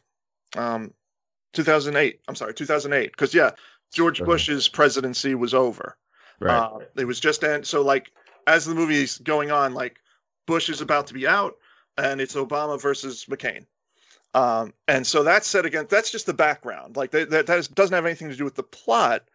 But it just kind of sets a timestamp on it, kind of. Not just the timestamp. What it does is it works as this kind of like parallel, where it's like the crimes of these street criminals are kind of shadowed by the crimes of big government. It's kind of like it's a really cool the way that it's done, where it's basically it's at its core the movie is really about the disintegration of the American dream. That's what the movie's really more about. So I really, really dig that film a lot. It's got some really, really good performances in it, and some intense violence. There's one scene in particular where a guy's getting just the shit beaten out of him, and it's actually really hard to watch because it's so brutal and realistic. And that's the thing. Like you watch a horror movie and it's just like, and the guy gets chainsawed from the top of his head to his crotch, and it's like funny because it's so absurd. This is very realistic. It's just the guy literally getting beaten with fists and like just vomiting from being beaten so bad and stuff. It's really hard to watch. But the film is very much worth seeing, and I highly recommend it. Is what I'm saying. So I was talking about Killing Them Softly. I wanted to mention that's a film directed by Andrew Dominik. He got his directing chops, pun intended, with a movie called Chopper, which was about the Australian criminal known as Chopper. It's the biopic. The biopic man. I don't know how you say that. Yeah. Biopic sounds like it's right. It probably is. Then why do people say biopic? Just to be like, no, only I went do. To school in France. No, I did that because I was stupid, and you corrected me and made fun of me, and now I know to say people biopic. Say it too. I correct them and make them all feel stupid as well. Oh, as long as you're making people feel stupid. Yeah. Your tweets. So Andrew Dominik, he also did another movie that I really like. It's not a crime film. It's historical fiction. It's called The Assassination of Jesse James by the Coward Robert Ford. Also with Mr. Pitt. Really an exceptional film. One of probably my favorite historical fiction film. Great Western. All about how Jesse James was betrayed by one of his own crew. Good movie. Jesus. So, Jesus? Like Jesus, he was betrayed by one of his own. Yes, Judas. Yes, he was. Oh, that's what Judas did? Oh shit, I'm thinking of something else. You're thinking of the other guy who killed Jesus. Sorry. His name was Johnny Saturday Night. Saturday Night. Crabapple? I've been saying crabapple. Oh, I look like an idiot. that Johnny, he's everywhere you want to be. So can I do real quick? I wanted to do two other unrated. No, go ahead. I'm sorry. Two more that are just. I said, please do go ahead. Okay. Two more films that are underrated. I mentioned Ray Liotta earlier because he's in Killing Them Softly. He's also in a movie called Narc with Jason Patric. Have you seen that one? I have not, but it's been recommended to me. Dude, it's a really good crime film. Really good. Okay. About these two cops who are investigating the murder of a fellow cop, and they're all in narcotics. So these guys, go undercover in the heavy drug scene, and even end up like Jason Patric's character ends up getting addicted to drugs because he's a cop and he has to like really infiltrate it and like has to do the drugs and everything. So it's a really powerful film on that level. But I bring it up because this is one of those like things where I'm like, the Academy Awards mean nothing to me because the fact that Ray Liotta didn't get Best Actor or even nominated for Best Actor for the movie Narc is ridiculous. He's so fucking good in that movie. He is that character. He like is the embodiment of that character. He plays this cop who's just this total like hard ass cop who is very off the rails. He's just been weighed down by like being in this job and just like the hard shit that he's seen in his life. There's this whole scene where he's talking about how he like did this raid on a guy's house, and the guy had his own like 11-year-old daughter, like he was pimping her out to buy drugs and stuff, and like it's just like all this stuff that he's seen is just kind of like fucked him up, and now he's just like this angry cop. But anyway, awesome movie. It's called Narc, and I believe I saw it when I was flipping around. It's on. I mean, I have the DVD. I saw it when it came out in the theater, but I believe if you want to check it out, it is on Amazon Prime right now. Cool. So you can Amazon's check it out. got a lot of great stuff. They do. What was the other one you wanted to bring up? One more, and I saved this one for last because I think it's kind of close between this and Killing Them Softly, but I think I'm going to say this one is my favorite of the lot. This one is called Killer Joe. Have you seen this one with Matthew McConaughey? No, but I've seen that name. Like scrolling through. Matthew McConaughey. You've seen his name. I have seen that name. I'm trying to think from where. I think you know what? I bought a Lincoln from that guy. That's what. There you go. I went onto the lot. This guy came out. He said, "All right." And you said, "Take what I like about these Lincolns is they get older. I stay the same age." Yep. And then he handed you a joint, and you said, "Shut up and take my money." Yep. Yeah, and I'm really upside down with that guy too. I've got to get my shit together. I should have read that contract. That whole tripling balloon payment at the end. Yeah, CBP. Yep. Killer Joe is actually based on a play. So the majority of the film takes place in small rooms, and it's heavy dialogue. So I love that about it. I love that kind of stuff. So yeah, another one with really rich dialogue. But anyway, this guy, McConaughey plays a dirty cop in this, and this young kid, he basically is trying to pull an insurance scam to get the money that he needs. And the insurance scam is that it's life insurance on his mom. So he's basically trying to hire a hitman to kill his own mother. So kind of scumbag already. And he gets into this deal trying to do it. He and his dad are doing it. And of course, his dad is divorced from this mom, so he doesn't give a fuck. So they kind of like plan together to do this, but they need to hire a hitman. So they manage through the underground to hear about this guy, Killer Joe. Killer Joe is actually a cop who's a hitman, played by Matthew McConaughey. Now, here's where it gets even more fucked up. Okay. They really want this done, but they don't have all the money that they need. So they try to give him a fraction of the money, and he's like, "No, I'm not. You give me all the money up front, or this is not happening. This isn't Chutes and Ladders. I'm not fucking around. This is what I do. We want some money, Lebowski. He wants the fucking money, or cut off your Johnson. So we care about nothing. So what happens is Joe was like, the only way we can do this is if I have some kind of retainer. Like, you give me the money you have now, but I get a retainer that I keep until you give me the money. And the retainer turns out to be this guy and this other guy's daughter. It's the one guy's sister, the other guy's daughter, becomes Joe's property, and she's like a 12-year-old girl. Jeez. And Joe has just like this sick pedophilic like romance with her. It's a fucked up movie, dude, and it just gets more fucked up from there. I don't want to give away the whole story.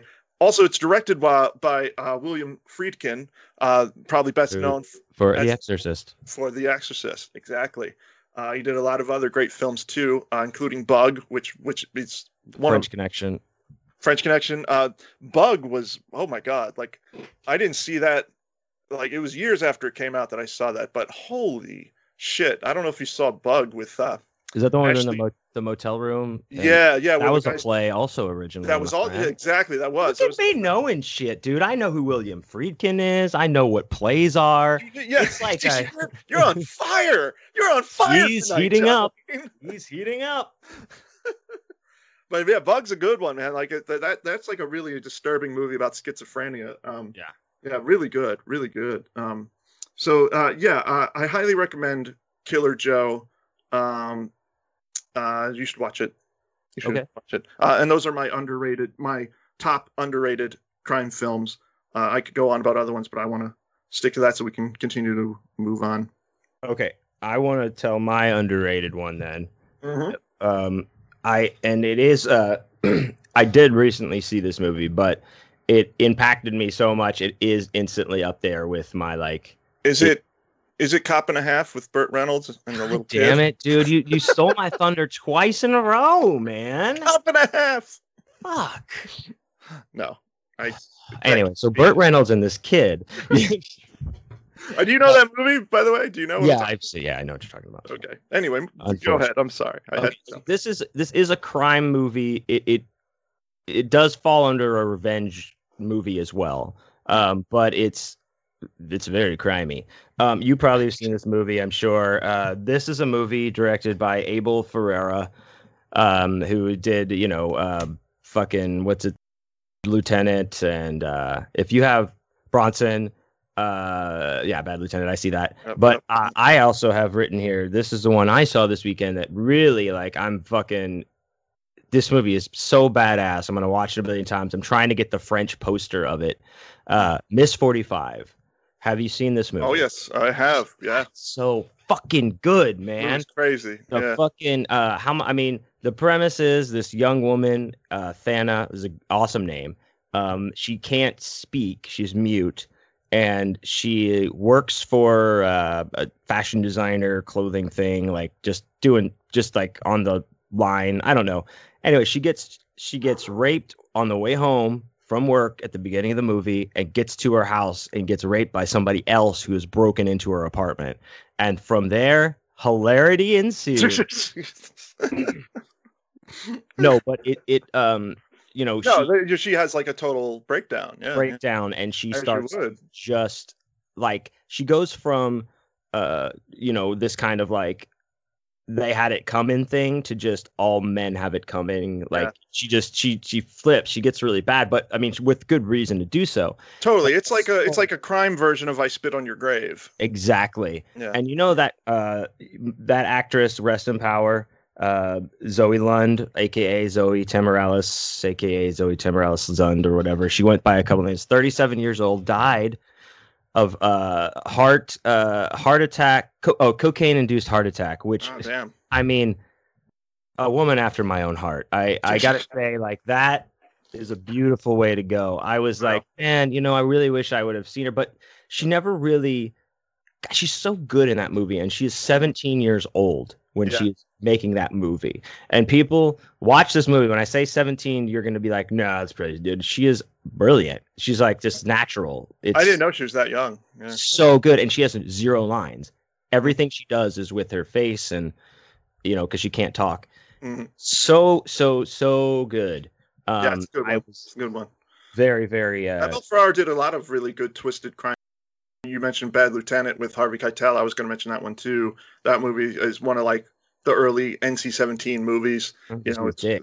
yeah, well, it's that, but also you see his dick while he's a cop shooting up heroin, and like he's like pulling over young girls and making them lick their lips while he jerks off on their car and stuff. It's a dark movie. It's a classic. Yeah, that's the thing that he makes. Like all of his movies, there's nothing. You never walk away from them with like some kind of like a good resolution feeling. That's kind of why I think I like a lot of stuff. Well, probably his most well-known, his most popular is also a crime film, A King of New York with Christopher Walken. Yeah, exactly. The mob movie. That's a good one too. That's a good movie. It is. Did you have other ones you wanted to bring up? Well, I was going to say like, ones that probably are more of a surface type of easy crime thing that I saw just growing up that I remember like as a kid, or not like even a kid, like a 20-some-year-old, like Suicide Kings. That was like a crime one where they, the kids kidnap. Another Christopher Walken, Christopher Walken, who's a mafia boss. And it's just a fun movie. It's not going to fucking change your life or win an award, but it's... that's a good movie, yeah. They kidnap him and they have to go through that whole thing. And then Boiler Room also, which is kind of it's that one. Man, it has like a young Vin Diesel, a bunch of people, but it's about like it's kind of like Wolf of Wall Street, but it's like they're basically ripping people off in the stock market, the penny stock. That's a Vin Diesel movie, really? Dude, yeah, I'm gonna look it up real quick. But it's he's not like the lead. Okay. It's they're ripping up people at the stock market, and then he drives a car into an explosion because he's Vin Diesel. I wish. Let's see. Our cast is, it is Vin Diesel. I mean, I'm right, but somebody's yelling at their fucking thing right now. Okay, Giovanni Ribisi, Vin Diesel. Who else is in there? It doesn't matter. Scott, Ben Affleck. I'm trying to just like find the names that are bigger, but yeah, it's just like a stock thing, and it was like, it's a cool surface crime watch too. It's just like they're basically trying, and they fuck up and lose everything, like every one of those movies. Wall Street, Wall Street 2, Back in the Hood, Death Wish 3. Yes. Okay, so yeah, that was all I had. Okay, that's all you got. Oh no, Thief with James Caan. Have you seen that? Oh yeah. Yeah, James Caan, man. Would you say that's a crime movie? Oh, absolutely. Yeah, no, I definitely would. Yeah. Well, it could kind of. A lot of these things will kind of be on the threshold. Like of course, crime and action movies are going to kind of, merge. Definitely. I was just saying earlier that there's a difference between like a movie that's nonstop explosions and shooting, and a film that like some crimes like Killing Them Softly only has like 1 or 2 kills in it. It's more about what the story and what happens, and so it's a totally different thing. But yeah, because then you have like you have these other films like these cop movies and stuff that even if they're not like super shoot 'em ups like Stallone movies, you have like you'll have like the Dirty Harry series with Clint Eastwood, which it's not really an action movie in the sense that there's not a crazy amount of shooting, but it's not that deep of a crime series either, because basically those movies are just Clint Eastwood sucking his own dick. It's really just like him being like, look how badass I am. I'm such a bad motherfucker. I'm Dirty Harry. Everything I do is cool. I did watch that recently. There's a lot of shooting in it. No, there is, but it's not like a constant car chase, shooting, explosion, Stallone style like movie. No, it's not. No. Yeah, that's what I'm saying. So like, but that's my point. It's like I agree with you on this. Okay, good. Chris agree. Yeah, I'm saying like the like Dirty Harry's an example of a movie that's like on the threshold. It's like teetering between action and crime. And I will say I do like the Dirty Harry movies, but after a while it becomes this thing where it's just like, okay, this is now Eastwood is directing the movie of himself, where he's the ultimate badass and like no one can fuck with him. It's just kind of like you're just watching him suck his own dick. But then you think like Thief walks that line too. Like James Caan is a safe cracker in that movie, just for people listening. And he gets wrapped up in an adventure. A lot of these, like a lot of the Charles Bronson films, and I love Charles Bronson. I I know. love Charles Bronson. I'm a I big know you fan. do.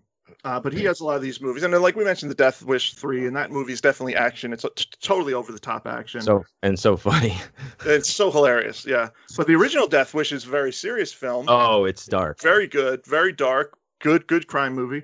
But he did a lot of crime films. He was also known for his westerns, of course. Once Upon a Time in the West, the great Sergio Leone film. That's probably my personal favorite of Bronson's. But he was also in movies, like Mr. Majestic is a great one. The Mechanic is another great one. These are great Charles Bronson. That's right. That's a good one. Yeah. Great Charles Bronson crime films. Yeah, absolutely. He's got a lot of them, and yes, and a lot of them will border on action films. But speaking of Mr. Majestic, which is about a farmer who fights off organized crime. I wanted to get a little bit into the whole, difference, like we were talking about a little bit. Like we've talked a lot about street crime type of stuff with, guys on subways and guys in Boston and killing them softly and stuff. But then there's the whole like country crime, which is a whole other genre in a sense. It's like you take these same elements, these drug dealers and these pimps and killers, but you put them in like the backwoods, because there's crime there too. But like a lot of people think crime fiction, they think it's got to be like New York City or something like that, Yeah. So there's a lot of really good ones with this too, movies and books. One of my personal favorites, also a very underrated movie. I know you're not a big Nick Cage fan, but I will say you really should watch this movie. It's called Joe, and it's a backwoods crime film. About an ex-con who's just trying to get along in life, but he befriends this young kid, and the young kid's dad is just horrible, and like Joe has to kind of step in at eventually. That's based on the book by Larry Brown, and Larry Brown's a really fantastic writer. Wrote one of probably my favorite short story collection ever. It's called Facing the Music, and that's by Larry Brown. Highly recommend if people want really good short stories. Check it out. But anyway, it's a movie called Joe, Nicolas Cage. That's a good example. Okay. There's also there's a movie called Hell or High Water that came out a few years ago with Jeff Bridges. That movie I really like, but at the same time, it's so trope filled. Like it has like the whole like Cain and Abel trope. It's like, here's the good brother, here's the bad brother. So what's going to happen with these two guys getting into it. But basically these guys are robbing banks to try to save the family farm. So, it deals with the whole housing crisis, the whole Great Recession and everything. And Jeff Bridges plays, this cop who's out to get these guys. And it's a really good movie, even though it like the story is very trope filled. You see everything coming, but the way it's done is very good. It's very stylish. It's got a great score by Nick Cave and Warren Ellis. And it's awesome. And I believe it takes place in Texas too. It's definitely in the South. I think it's Texas. Oh, yeah. Because all the cops are wearing cowboy hats, and it's modern day, so it's probably Texas. Well, hold on now. Hold on now. I did look at several cowboy hats when I stopped in truck stops on this drive, just to be like, maybe I'll get a cowboy hat one day. They're expensive, even there. Yeah. Damn, and then I forgot what else I was going to comment about, what you were actually talking about. Go on. I was talking about like more backwoods crime stories. Did you have one? Was that it? Do you have like a book or a movie you want to mention in that genre? I maybe, but just keep talking. I'll try to remember it because I'm writing stuff down as I'm. I'll keep talking. Well, I mean, we talked a lot about films. Before we go on and on, I would like to jump a little bit into books. Yeah, I thought let's get into books. Okay, so we segued a little bit with Joe, the Larry Brown book. Nicolas Cage film. Yes. Also one of those movies that's like really spot on as far as being faithful to a faithful adaptation to the book. It's cool. Really good, dude. And I believe Joe is also on Amazon Prime right now. So watch. Well, this isn't branded content, people. So Amazon Prime, you better start coming with the check. Well, I'm giving you, and I'm giving the listeners two films they can check out. They can check out Narc and they check out Joe for free if they have the Prime right now. Very good. So crime fiction. Yeah. Let's talk about some of our favorite crime fiction authors. Okay. What do you got for me, baby? Well, here's the deal. Not many, because I don't read a lot of crime books. I read The Taking of Pelham 123, like I said, Yeah. recently. That was one of my getting into crime books. And, I think we talked about this briefly before, maybe off mic. I read In Cold Blood, but that's like a true Capote, yeah. true story. Right. It is. But I was going over my stuff, and I don't think I have a lot of just straight up crime books that I read. Well, you do have all those Paw Patrol books. That's true. Oh, no, I will say, this is, okay, before I forget, David Wheatley, I've been reading some of his books, and he wrote, like, The Devil Rides Out, and The Satanist, and he has this whole series, and basically it is like Sherlock Holmes type of story, but always with the occult thrown in some way, like some big satanic thing they're trying to bring down, but also for the crown, like they're spying and shit. It's gotcha. So that, like, cool.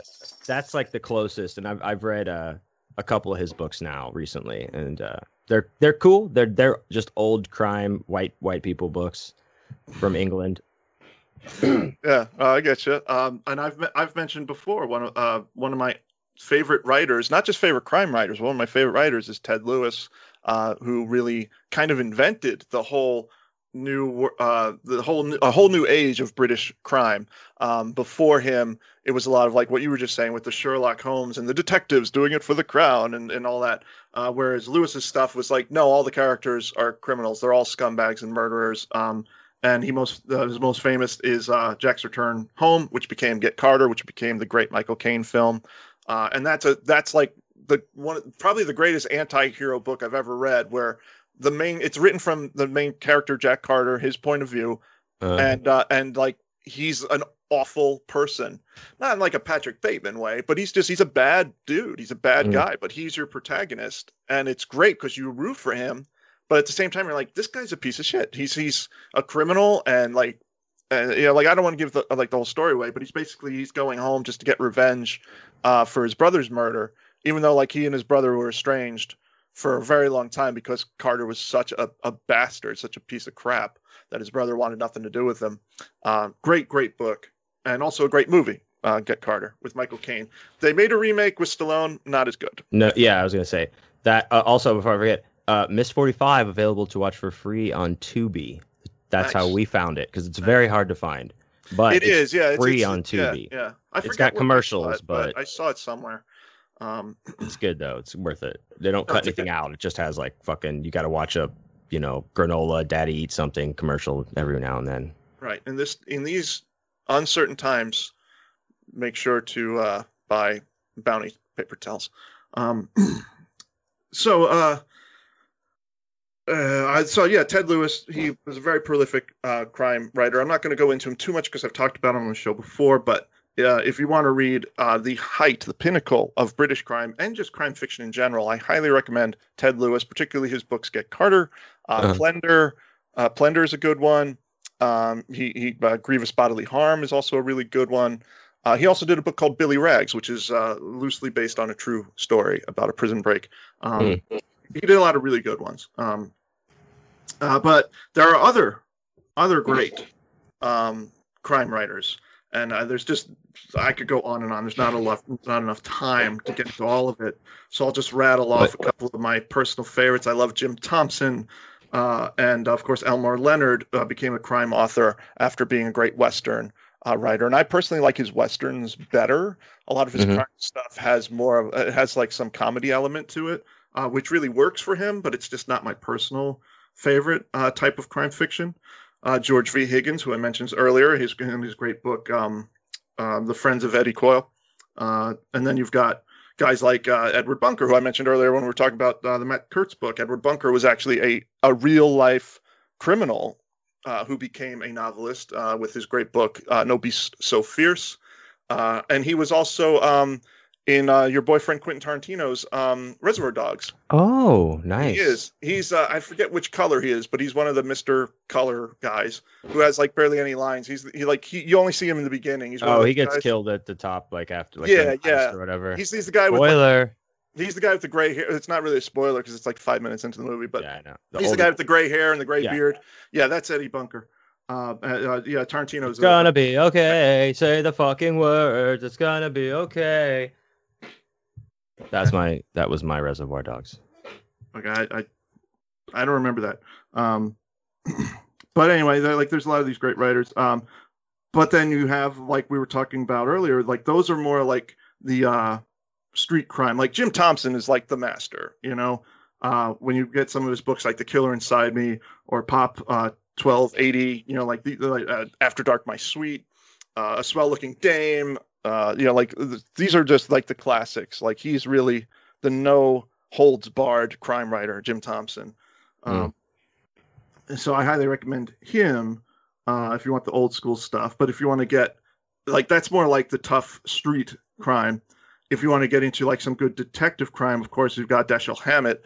And I still say that The Maltese Falcon is one of the greatest crime novels ever written. Definitely the best like private eye novel ever written. Became the famous film, of course, with Humphrey Bogart. But the novel is much better. I love the novel very much. Yeah.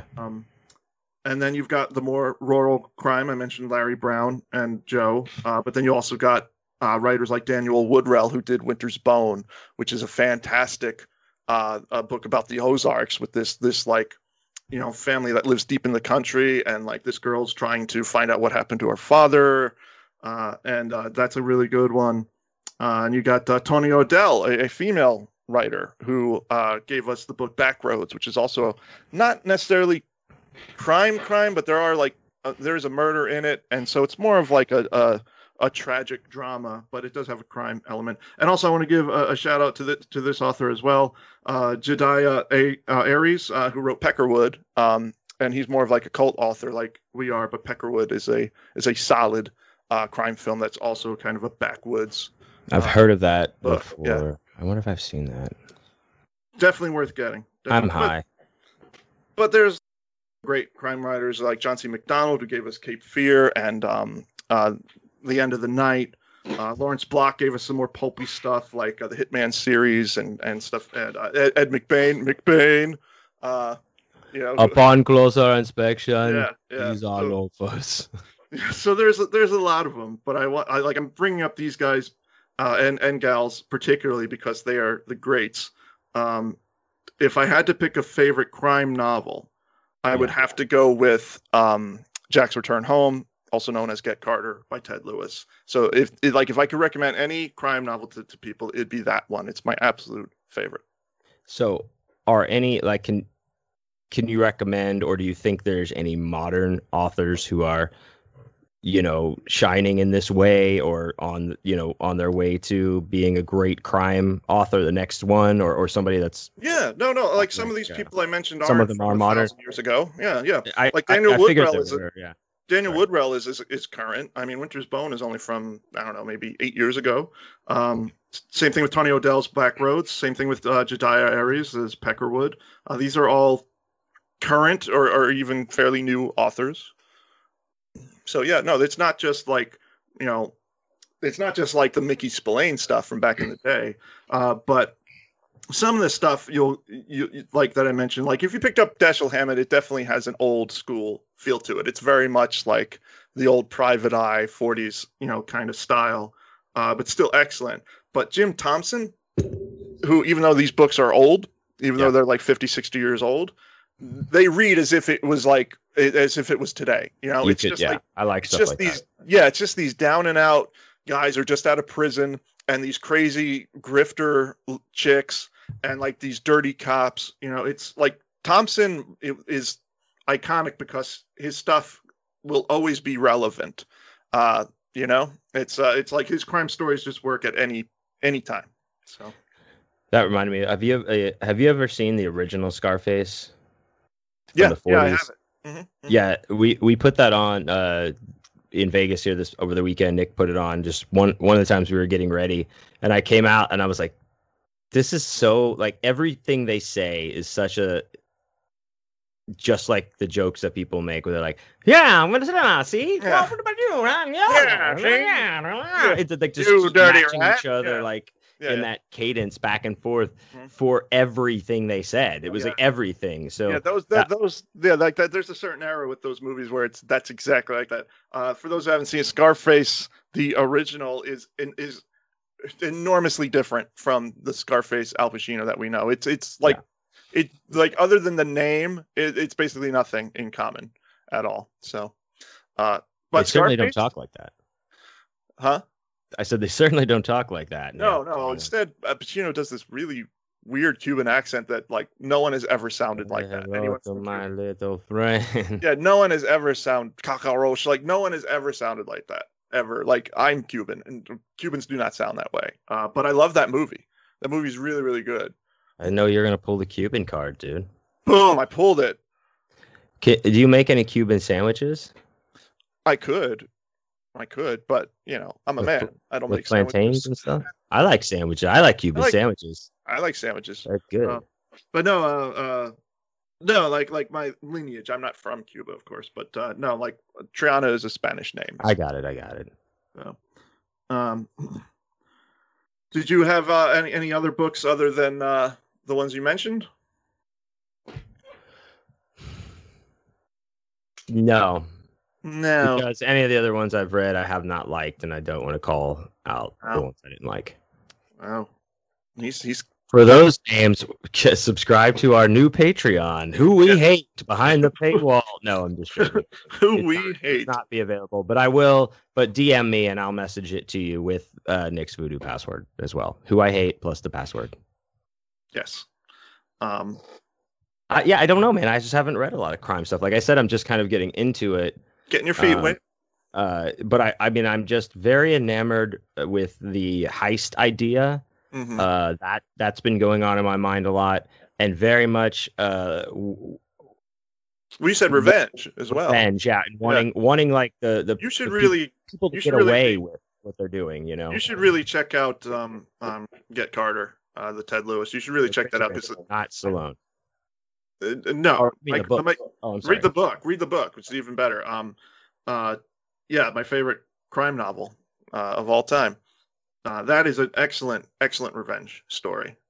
But yeah, I really like these. I really like the crime novels where they're less action and more story, more depth of character, and you definitely get that with Ted Lewis and Jim Thompson. And those two were probably my favorite ones. Those two guys. So if you want to read some really good crime fiction, check those out. I'm out. Good. Yeah. So we've been running on for a while with this, so I kind of just tried to run through the authors thing and just give a couple of quick recommendations.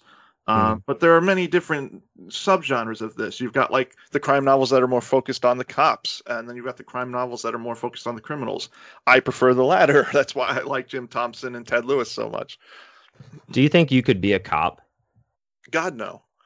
I could be a dirty cop. That's what I was about to say. Like I watched things totally like the 7-5, like those documentaries about the cops that were crooked, and I'm like, I could not be like that. I would take so much shit from especially kids that I pulled over. Oh my God, dude, it would be crazy. I would have so many scams running with people. It would be amazing. I could not be a cop. Not a real one. I have to be dirty as shit. On the take from the get. Elect me for sheriff, people. Yes, I would be a dirty cop, but more of a dirty Harry, dirty cop, where I'd be like, oh, okay, I've caught you. I've actually seen you, raping a child or something. So I'm just gonna murder you and say you pulled a gun on me. That'd be the kind of dirty cop I would be. But okay, well, you took it to a weird dark place. I'm talking about drugs and money. No, I know, but there's different types of dirty cops. There's the dirty cops who are on the take, as you would be. I would be more the dirty cop that would just be a vigilante. It would just be like, cop, judge, jury, executioner, one person. I would just be killing people that deserve to die. There's too many people on this planet anyway. You get these criminals. I'm not talking about somebody who was selling pot. I don't care about that. But someone who's like, abusing children, or someone who is abusing their wife, I would just fucking kill the guy. Yeah, well, without a doubt. But that makes me think, like, also another one, Walk Tall. Have you seen that? I just recently watched that. Did we talk about that already? Walking Tall with Joe Don Baker. Yes, yeah, Joe Don Baker. Did we already talk about that? We talked about it on a previous show, but yeah, that's a good crime story. Yeah, that's a good one. on a God true damn, he hits people with a stick and shit. Yeah, based on true story. Yeah, also very good. Yeah, also very good. Yeah, but no, I would also be dirty in the sense that, like, if I found a bunch of fucking money at a drug deal like that I busted, I would take all the fucking money. I mean, I at least take a couple, like, you got to take the picture with everybody with the money and the drugs. Like, look how badass we are, but have like you don't have to take a picture with all of it. No, I would take not all of it. I'd fucking take it. Yeah. And I could never be one of these, like, I would want to be a movie cop. I want to be like the detective or the undercover guy. I wouldn't want to be these fucking real cops. I like Flatfoot. I'm not wearing a uniform. Yeah, wearing the uniform and driving the fucking thing and pulling people over and giving them speeding tickets. No, not unless I could be bad lieutenant and, like, jerk off in people's cars and stuff. Like, then that would be a little different. Maybe I'd be interested in that. But no, I've got better things to do with my life than just be a fucking pig who pulls people over because they ran a red light and harasses black people for no reason. Fuck the pigs, man. Fuck the police. That's what I'm saying. I'll be the dirtiest cop, and I will also transition into a slumlord, and I'll run the whole block, and you'll be there, and everyone will be now. Dude, Ted Lewis. Ted Lewis also. Sorry, dude. You know what you might like then is Ted Lewis also has a book called Bolt, and it's about a dirty cop. Is the main character. That's like the only cop story he ever wrote where the main character was a cop. Is he was dirty as fuck. Yeah, nice. It's a good one too. And, like, basically, like, in the story, his brother is a politician, and there's like a plot to assassinate his brother, who he hates. Like, Bolt hates his fucking brother, but he gets involved in basically trying to stop his brother's assassination, but isn't really sure throughout the book if he even wants to fucking do it. And he gets involved in all these bribes and all of these prostitutes and crime stuff. It's really a bribes and prostitutes. Those are my favorite things. It's a badass book. Like, when you read that book, you're just like, why hasn't this been made into a movie? It would be such a good fucking movie. It's the guy was awesome. But it was made into like a cartoon dog movie, I think. Both. I didn't see that one. Maybe that's part of your Paw Patrol series. But that's right. Because I have also on my Paw Patrol series. Did you know that they tried to launch that 3 times, and there's 3 different pilots with not all the Paw Patrol 3 different dogs played. Yeah, with dogs. There's one where there's a parrot. It's fucked up. It's Parrot Patrol. Yeah. Squaw Patrol. Oh, that's a good show. I forgot what I was saying. I forgot where I was with it. You were talking about Paw Patrol? I think. No, I was talking about Bolt with Ted Lewis, but I think I said everything I wanted to say. Is that it's a great book that you should. I wrote it down. I'm going to check it out. All right, good. Ted Lewis wrote like 9 crime novels or something like that, and then died really young. He was only like 40 or 41. He drank himself to death. And you really see that in his later books. It's like, and then the character had another drink. Like, you can really kind of see it, like it coming out subconsciously, like the characters just drink more and more and more with every book, That's interesting. Well, I mean, that's cool, like, and all, but I mean, that's no. It's not cool that he. That's drank no himself Zoe. That's no Zoe Lund, who died at 37 from a cocaine-induced heart attack. Miss 45. That's badass. I drank myself to death. Whatever. I wasn't saying it was badass. I consider those things are badass. I think it's sad and terrible. Well, but we're just gonna have to disagree. That means you disagree with you agree with me. No, it doesn't. Sorry. Go ahead. No, it definitely doesn't. So should we move on? Because like we've already, or are we already at 3 hours? We're 2 hours. Where are you moving on to? Where should we move on to? Well, we were going to talk about the other type of crime films that are really funny. That's right. Do you want to get into that? Let's do it. All right, that brings us to our next topic, which is 1, 2, 3, 4. Comic Capers. Yeah. We were talking about this off mic. Yeah. Comic capers. Sum that up for us. Comic What that capers. exactly means. Yeah, so we're going to be getting back into film now. We didn't talk as much about crime fiction as I would have liked, but that's okay. We're going to get back into the films. As if I. No, you didn't. I'm not saying it's your fault. Pants. I didn't say it was your fault.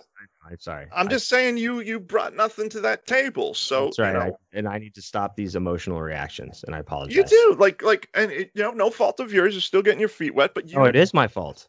Well, everything It's is, all my but fault. you didn't have a whole lot to say about crime fiction. I was basically just naming books, and you hadn't read them, and then like you had one crime novel that you read, Yeah. and you mentioned it, and now we're done. So we're moving on and going back to film.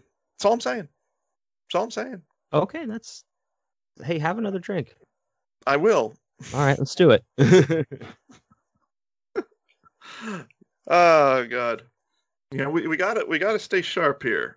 You're Yeah, right. No, sharp I for the didn't. I ladies. don't know. I don't know. Like, I guess I just have not read a lot of crime stuff. You haven't, and that's okay because you're gonna But I rectify do. that. I am. I'm gonna You're gonna rectify it. rectify that. So But comic anyway, sorry. capers. Comic capers. Yes. These comic capers basically it's a comedy film that has to do with a crime story. Mhm. These were very prominent in the 80s. Then they kind of started late 70s, died off in the 90s. You don't see them that much anymore. Every once in a while they'll have one. Pardon me. But they were really, really dominated the box office in the 80s. I'm talking about movies like Fletch and Beverly Hills Cop and See No Evil, Hear No Evil, even The Great Muppet Caper. So good. So good. Yeah. Charles Grodin, my man. But no, these are great. They're these funny stories where someone, usually it's a layman, usually it's not a criminal or a cop as the main character. Usually it's some random person who gets thrown into this criminal plot and has to like figure their way out of it or whatever. That's I mentioned two of my favorites already, Fletch. Who's actually a private eye, so he's not. Or no, I'm not sorry, not private eye. He's a journalist who gets caught up in it. But in See No Evil, Hear No Evil, they're just like everyday guys. They work at a like magazine stand, and it's a Gene Wilder and Richard Pryor. Richard Pryor, yes. And they are like one of them's deaf and one of them's blind, and they kind of have to like work together because they get wrapped up in this criminal plot.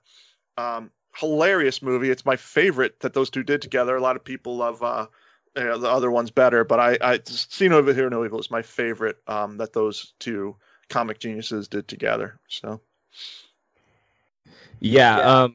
what else did you say right before that? These comic heist movies, like Fletch and shit, like, yeah, they don't make anything that is much like my wanted unhappy ending, get like where the criminal could obviously get away, but we don't let them. They will not make crime funny in this modern time anymore. They don't make these funny. They don't make these movies anymore. Like I said, occasionally one will pop up, but comic capers are kind of a thing of the past, which is a shame because they were really funny. Like some of my favorite comedies of the 80s are these comic capers, you know. What do you think? Is that like a trend in society that causes that? Is it like a PC thing? Like what turns that? I think it's PC. No, I what think, do you think turns that? It's like we can't sell this anymore, or that's what I think it is. I think they just couldn't sell it anymore for some reason. It just got kind of played out. After like Eddie Murphy, Chevy Chase, and all these people did it so well, I think it just kind of died off somehow. I guess that they were continuing to make them, but they just weren't profitable anymore. Because comedy became far less PC after that. Where you had all these, like, you had very un-PC films and films that were really raunchy. And I think that kind of took over as like the raunchy humor, the dick and fart joke movies. And shows like Family Guy and stuff, which is just really raunchy and really dirty, and mean-spirited, I must say. Oh shit! Well, it is. It's mean-spirited comedy, where like the comic capers were lighter than that, and so maybe people just demand a different type of comedy from their films now, where they want to be kind of shocked Like they want to be like, oh my god, did they really just do that? Did they really just say that?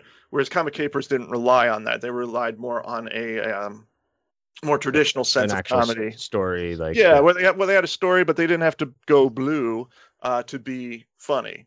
No. But these movies, not that they didn't have profanity and stuff. Like, See No Evil, Hear No Evil. I think they have the word "fuck" in that more than any other movie. It's like out of control how much they say "fuck" in that. But it's not extremely, negative or extremely un-PC. Whereas like we have that kind of culture, or at least we did. Now everyone's super sensitive, so you can't make those jokes. But going into like the early 2000s and stuff with stuff like Family Guy, like I mentioned, like the whole un-PC comedy really took over. Do you think? Damn, I forgot. Oh, okay. Do you think are the Pink Panther films like considered caper? Totally. No, totally. Comic caper. Okay, absolutely. He's a detective. But they're funny movies. He's a detective investigating crimes. Yeah, no, those are totally so. I watched those as a kid, and I didn't know anything from anything, and I just thought they were funny movies. They're totally comic capers, absolutely. And then you have ones that kind of are more, on that threshold of crime action, but are still comedies. Like Remo Williams, or which is a fun movie. Or then you got some of those terrible ones that were done, like Stop or My Mom Will Shoot. Or Kindergarten Cop, like movies like that are like more action comic capers, Last Action Hero, perhaps? Yeah, that's a comedy too. Sure. They have to go into the past, future, or to Movie Land to get the ticket. Yeah. Buddy? Huge bomb of a movie. That movie bombed terribly when it came out. Lost a lot of money. You're right, man. It was the bomb when it came out. Everyone was seeing it and talking about it. They're like, shit, it's the bomb. And then right after that, they were like, oh shit, they loved Sinbad and Kazam so much that they went and saw him in Jingle All the Way with Arnold Schwarzenegger. And a huge box office bomb. Oh yeah, it was the bomb, dude. It was the Christmas bomb, dude. We're like, what are we gonna do? See the best movie. Not Schwarzenegger's finest moments, but take it easy. You having a stroke or something? Nick P's mask that he wore, like facial COVID mask, is Arnold Schwarzenegger's mouth in Total Recall. Yeah, the screaming mouth. Yeah. And when you look at him like quickly, it just looks like it's his mouth. It's fucking eerie. I don't know. I don't know why he stood over me like at night wearing it and looking at me, but hovered over you. I believe is practicing COVID safety. Oh god! But we still kissed. Absolutely, but a lot of these popular characters ended up doing a comic caper because the genre was a big thing. Like I mentioned, the Muppets, like. The Muppets weren't known for doing comic capers. They did, just all sorts of things. But they had a comic caper story in The Great Muppet Caper. Ernest had one. Yeah. He had Ernest Rides Again. That's a comic caper. Mm-hmm. One of his lesser known ones. That was the last one that came out in theaters, actually. Rest in power. Rest in power, Jim Varney.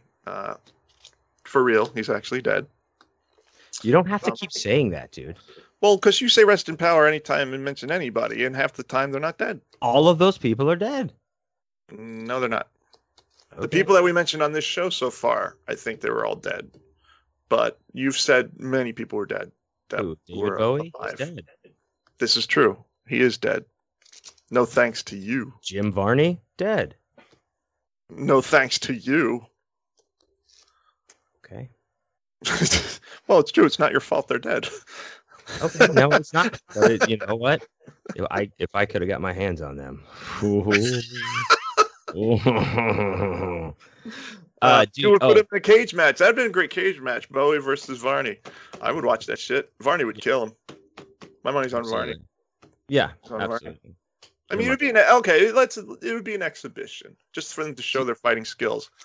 So we were just talking about Walking Tall, the original one, because The Rock remade it.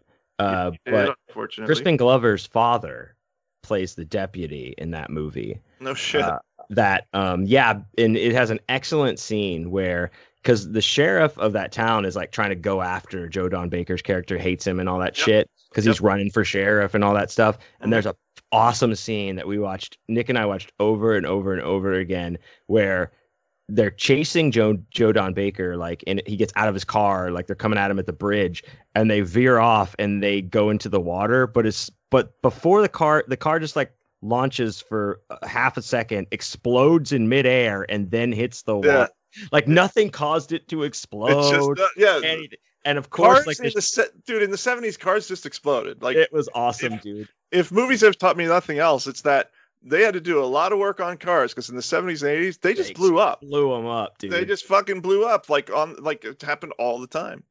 Like it's like same thing in Death Wish 3, where they the guy punches the Charles Bronson's girlfriend or whatever, and she passes out, and he puts the car into neutral, and it rolls down the hill, hits another car, both cars explode, just blow up for no fucking reason. It's great. I love it, dude. Yeah, we were watching another movie called Truck Turner, which is a blaxploitation movie with Isaac Hayes. Isaac Hayes, so good. But there's a scene like also where the car one of the cars goes off the road and just explodes for no reason in midair and then hits the ground. It's so good, dude. I love that. I wish things could just explode more often.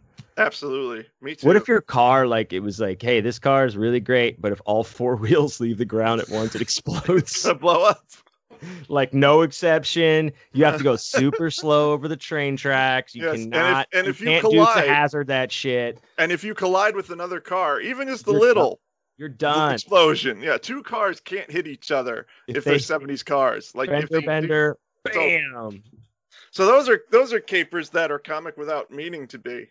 But yeah, I love comic capers, man. I really do. And you see that with a lot of other movies, like, Stir Crazy with also with Pryor and Wilder, where they go to prison and everything. Yeah. So there's like movies that are along those lines as well. Do you think Uncle Buck is a comic caper? Oh, which one? Uncle Buck? No. Don't they have to find the treasure in that or something? No. They don't stay overnight in a museum in that movie? No. Okay. I think it's Uncle Buck is about an uncle who's really wacky and funny and makes giant pancakes. Right. And they robbed the pancake factory. That's what it is. No. You're thinking of a movie that doesn't exist. This is your Shazam. Yeah. My Kazam. This is your Kazam. Or Shazam. It's Uncle Fuck. Which one was it? It's Uncle Fuck with Jim Belushi. Do you remember when it was that television show that they made of it? No. They had a series of Uncle Buck. It was just, I don't know why they tried to do that. Who was Uncle Buck? I want to say it was James Belushi. Oh God. The one that's who's alive, right? No, yeah, he's the live one, right? He's the nepotistic one. He's the one who's not actually funny the way John Belushi was. She's brother who jumped in and no one. Hey, look at me! I'm John Belushi's brother, huh? See, yeah, look at me. Give me money. Give me money. Oh, they've relaunched this in 2016 as well. Uncle Buck. But yeah, as a series. But the one I'm talking about is from 1990, and Fox. Well, that's the movie. No, 2016. Well, 1990 is the movie with John Candy. This article is about the 1990 TV series, not the movie. Okay. What? It's a series on CBS. It aired from September 10th, 1990 to March 1991. The cast: Kevin Meaney as Uncle Buck. Who's no one. David Chaddan. Don't read the whole cast. No one cares about this. Jacob. No one cares, dude. Like, no one cares at all. At all. Okay. And it's not even a comic caper. It's nothing. I will have you know that there were six additional episodes that they filmed that were not aired. They were canceled. That's how little people care about it. Hey man, you're the one that brought it up. You said no, I'm not. You brought it up.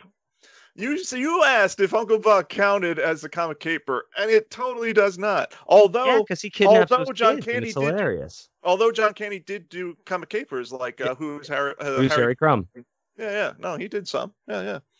Um, And even what's that one where he goes into his own soap opera? That's kind of a caper. Delirious. Yeah. Yeah. Not really caper, as far as I remember, but I don't know. It's been a long time. So. You know, he goes into his own world that he wrote, and somebody's killing somebody, and he's trying to. So there's a crime. Yeah. But Look, yeah, John you Candy's a name, treasure. if you name any like big comedy star from the '80s, like I guarantee you they did a comic caper. Yahoo like- Serious. And he did one movie. I said a star. That guy did one movie, and that was it. Yeah, you're right. You know, upon closer inspection, these are loafers. Yes. But no, like Bill Murray had Quick Change, and he had what was the other one? What about Bob? That was not a comic caper, dude. No, that was a funny movie, but it's not a comic Gotcha. caper. It's just stop, dude. Like, Okay. you can't. Like, this is why I get so mad, and I'm trying not to be. This is why. This is why. because I'm trying not to get angry on this show, and you're making it very hard for me. I'm trying to not be as negative, and you're making it Why? very hard. First Because of all, Caddyshack is not a that's goddamn what she comic said. caper. What the fuck are you talking about? Caddyshack is not a comic caper. It's about golf. I What about know, Bob's not a comic caper? Pretty All right. caperous, dude.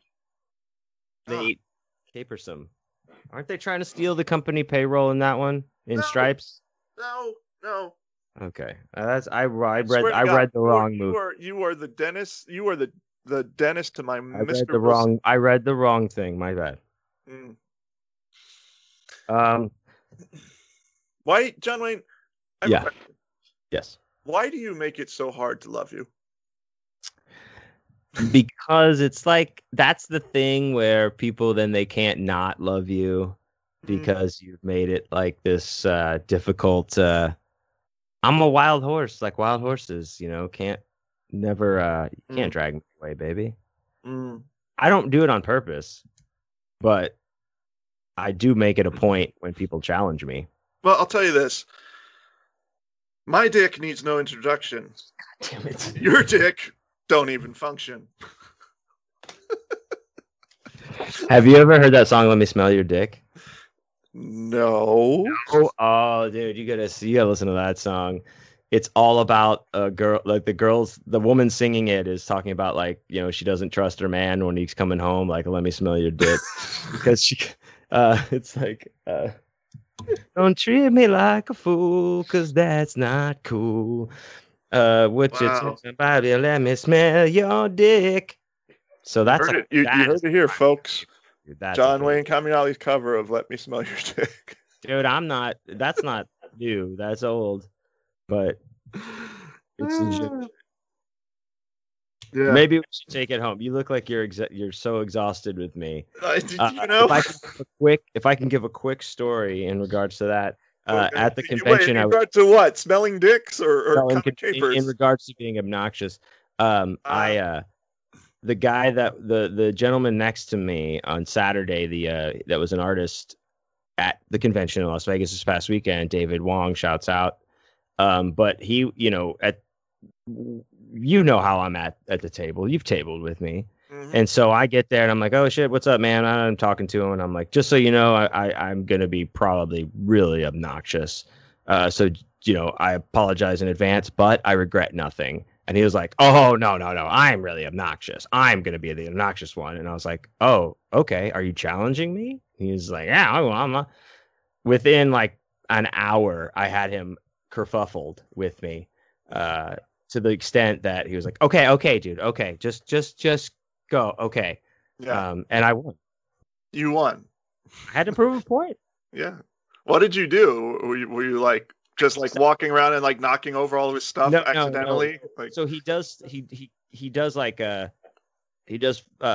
you know, fan art stuff, but he takes requests. Like he'll have people like commission things like, oh, can I get, Yeah. Batman and Superman, whatever, doing this in the Blowing ass. each other. Yeah. Yeah, just like shit like that. But like every time, so people would be at the thing and he'd give a spiel about that, and people would be like, oh, do you have a this and that? Or what about, can I get this? And I would just like kind of slide behind him and be like, can I get the Flash running through, with poison ivy, and they fall onto two elephants who are fucking. Like I just kept saying, it's always about the elephant fucking with you. That's from Mr. Show. That's from Mr. Show thing. So I just kept saying two elephants who are fucking at the end of everything. Man, he got sick of it quick. I can see why. Yeah, I would too. Yes. I like to think of you as just walking over and being like, "Oh, that's really cool pen," and then you like knock over all the pens, and then you go to pick him up, and like you knock over like his marquee, and he's just like, "Wait, what are you doing?" And then like you're like, "Oh, let me fix that," and you just like it continues from there, and you just like destroy his whole table. I wasn't trying to be obnoxious in a violent way. No, not violently. You're just like in a klutzy way, just like knock over all of his stuff. No, that's Nick's thing.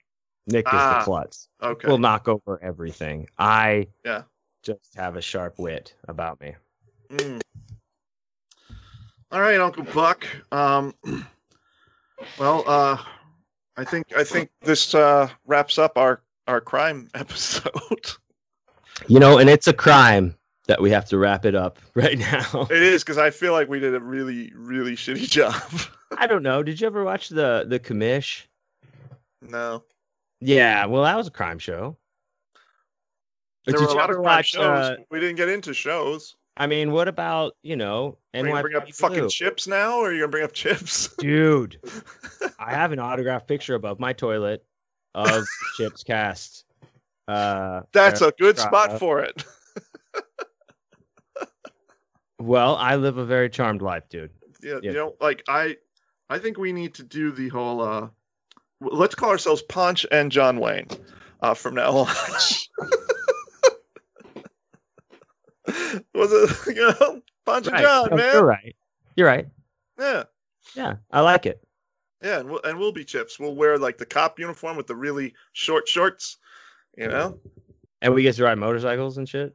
Well, let's just have one, and like one of us will be in like the sidecar with the goggles. I wasn't saying that I was more thinking we'd have one, and one of us would be on the back holding the other one, so we don't fall off. That's what I was thinking. That's good too. Riding bitch, yeah. But I like the sidecar. I think that's kind of. Who are you, Batman? Come on. Well, yeah. Could you imagine getting? See what's behind me? It's like $1,000 worth of Batman shit behind me. Okay, calm down, Richie Rich. I worked for it in the acid mines. Could you imagine getting pulled over by a police motorcycle with a sidecar? Better still, the sidecar cop, a dog with goggles on. With a full uniform. He writes the ticket. I wouldn't be mad. I'd be like, I guess I had it coming, Dude. Yeah. Don't argue with the dogs, man.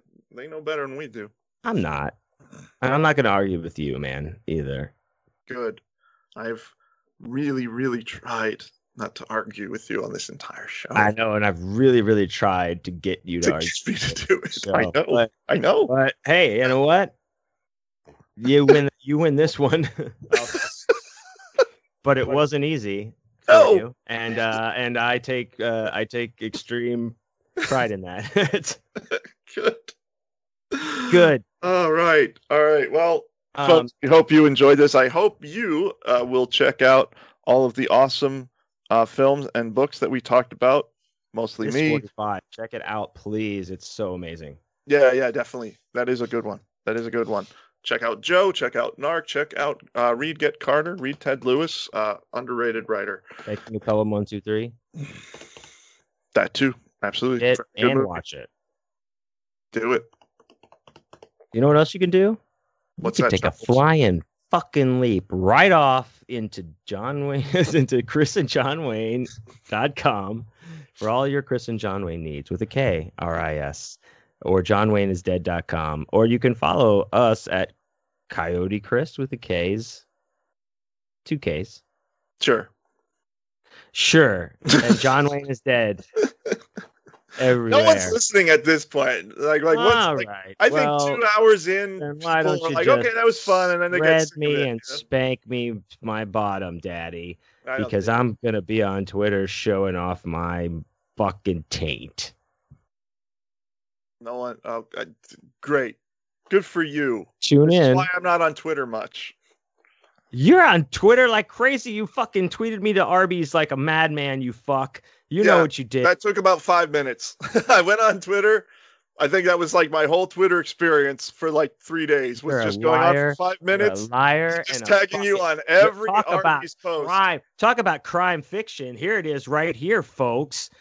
Like, oh, I'm not on Twitter except for every day at all the time. Or any time that I can really don't communicate like with it. Arby's is a good time. Well, it is. I don't like Twitter very much. I don't. I'm not on it much. I'll jump on to post something about a book that I have, and then I try to engage on it because I think I think you have to, as a writer, you have to use every possible avenue to promote your stuff. But you can't just be like, buy my book over and over again, because no one will follow you. So you have to try to make a funny quip or share something. But if I wasn't writing books, if I wasn't trying to promote stuff, I wouldn't be on these fucking platforms, because I don't really like them very much. Yeah, I don't know what I would have to say if I wasn't. Anyway, tune in next every Thursday. It's a true crime. This episode. This episode has been a crime because it's been a fucking disaster. It has not been a disaster. It's a fine episode, upstanding, law-abiding episode, non-criminal offending. You And know, you can the suck an ladies egg. love it. The ladies love. You know what? The ladies would have Love loved a it. bad boy, dude. They would have loved it if we did true crime, because white women love true crime Oh, and white wine. and white True wine. crime They and love to white drink wine. their wine and watch true crime. That's what the white women do in this country. I've They heard wa- that. they wa- It's It's a true. popular It's true. hashtag, dude. Yep, it's true. And Rose you know, all if day. Yes, if all women. If this whole show had been about true crime, we would have more women watching us than fucking Oprah. Well, come on, dude. Don't. You're right. Actually, you're right. You're right. I'm totally right. I know. Chris agree. Chris, agree with that. All right. Well, Oprah. Good night, everybody. Oprah, we're coming for you. So, suck Good it. night. Good night, everybody.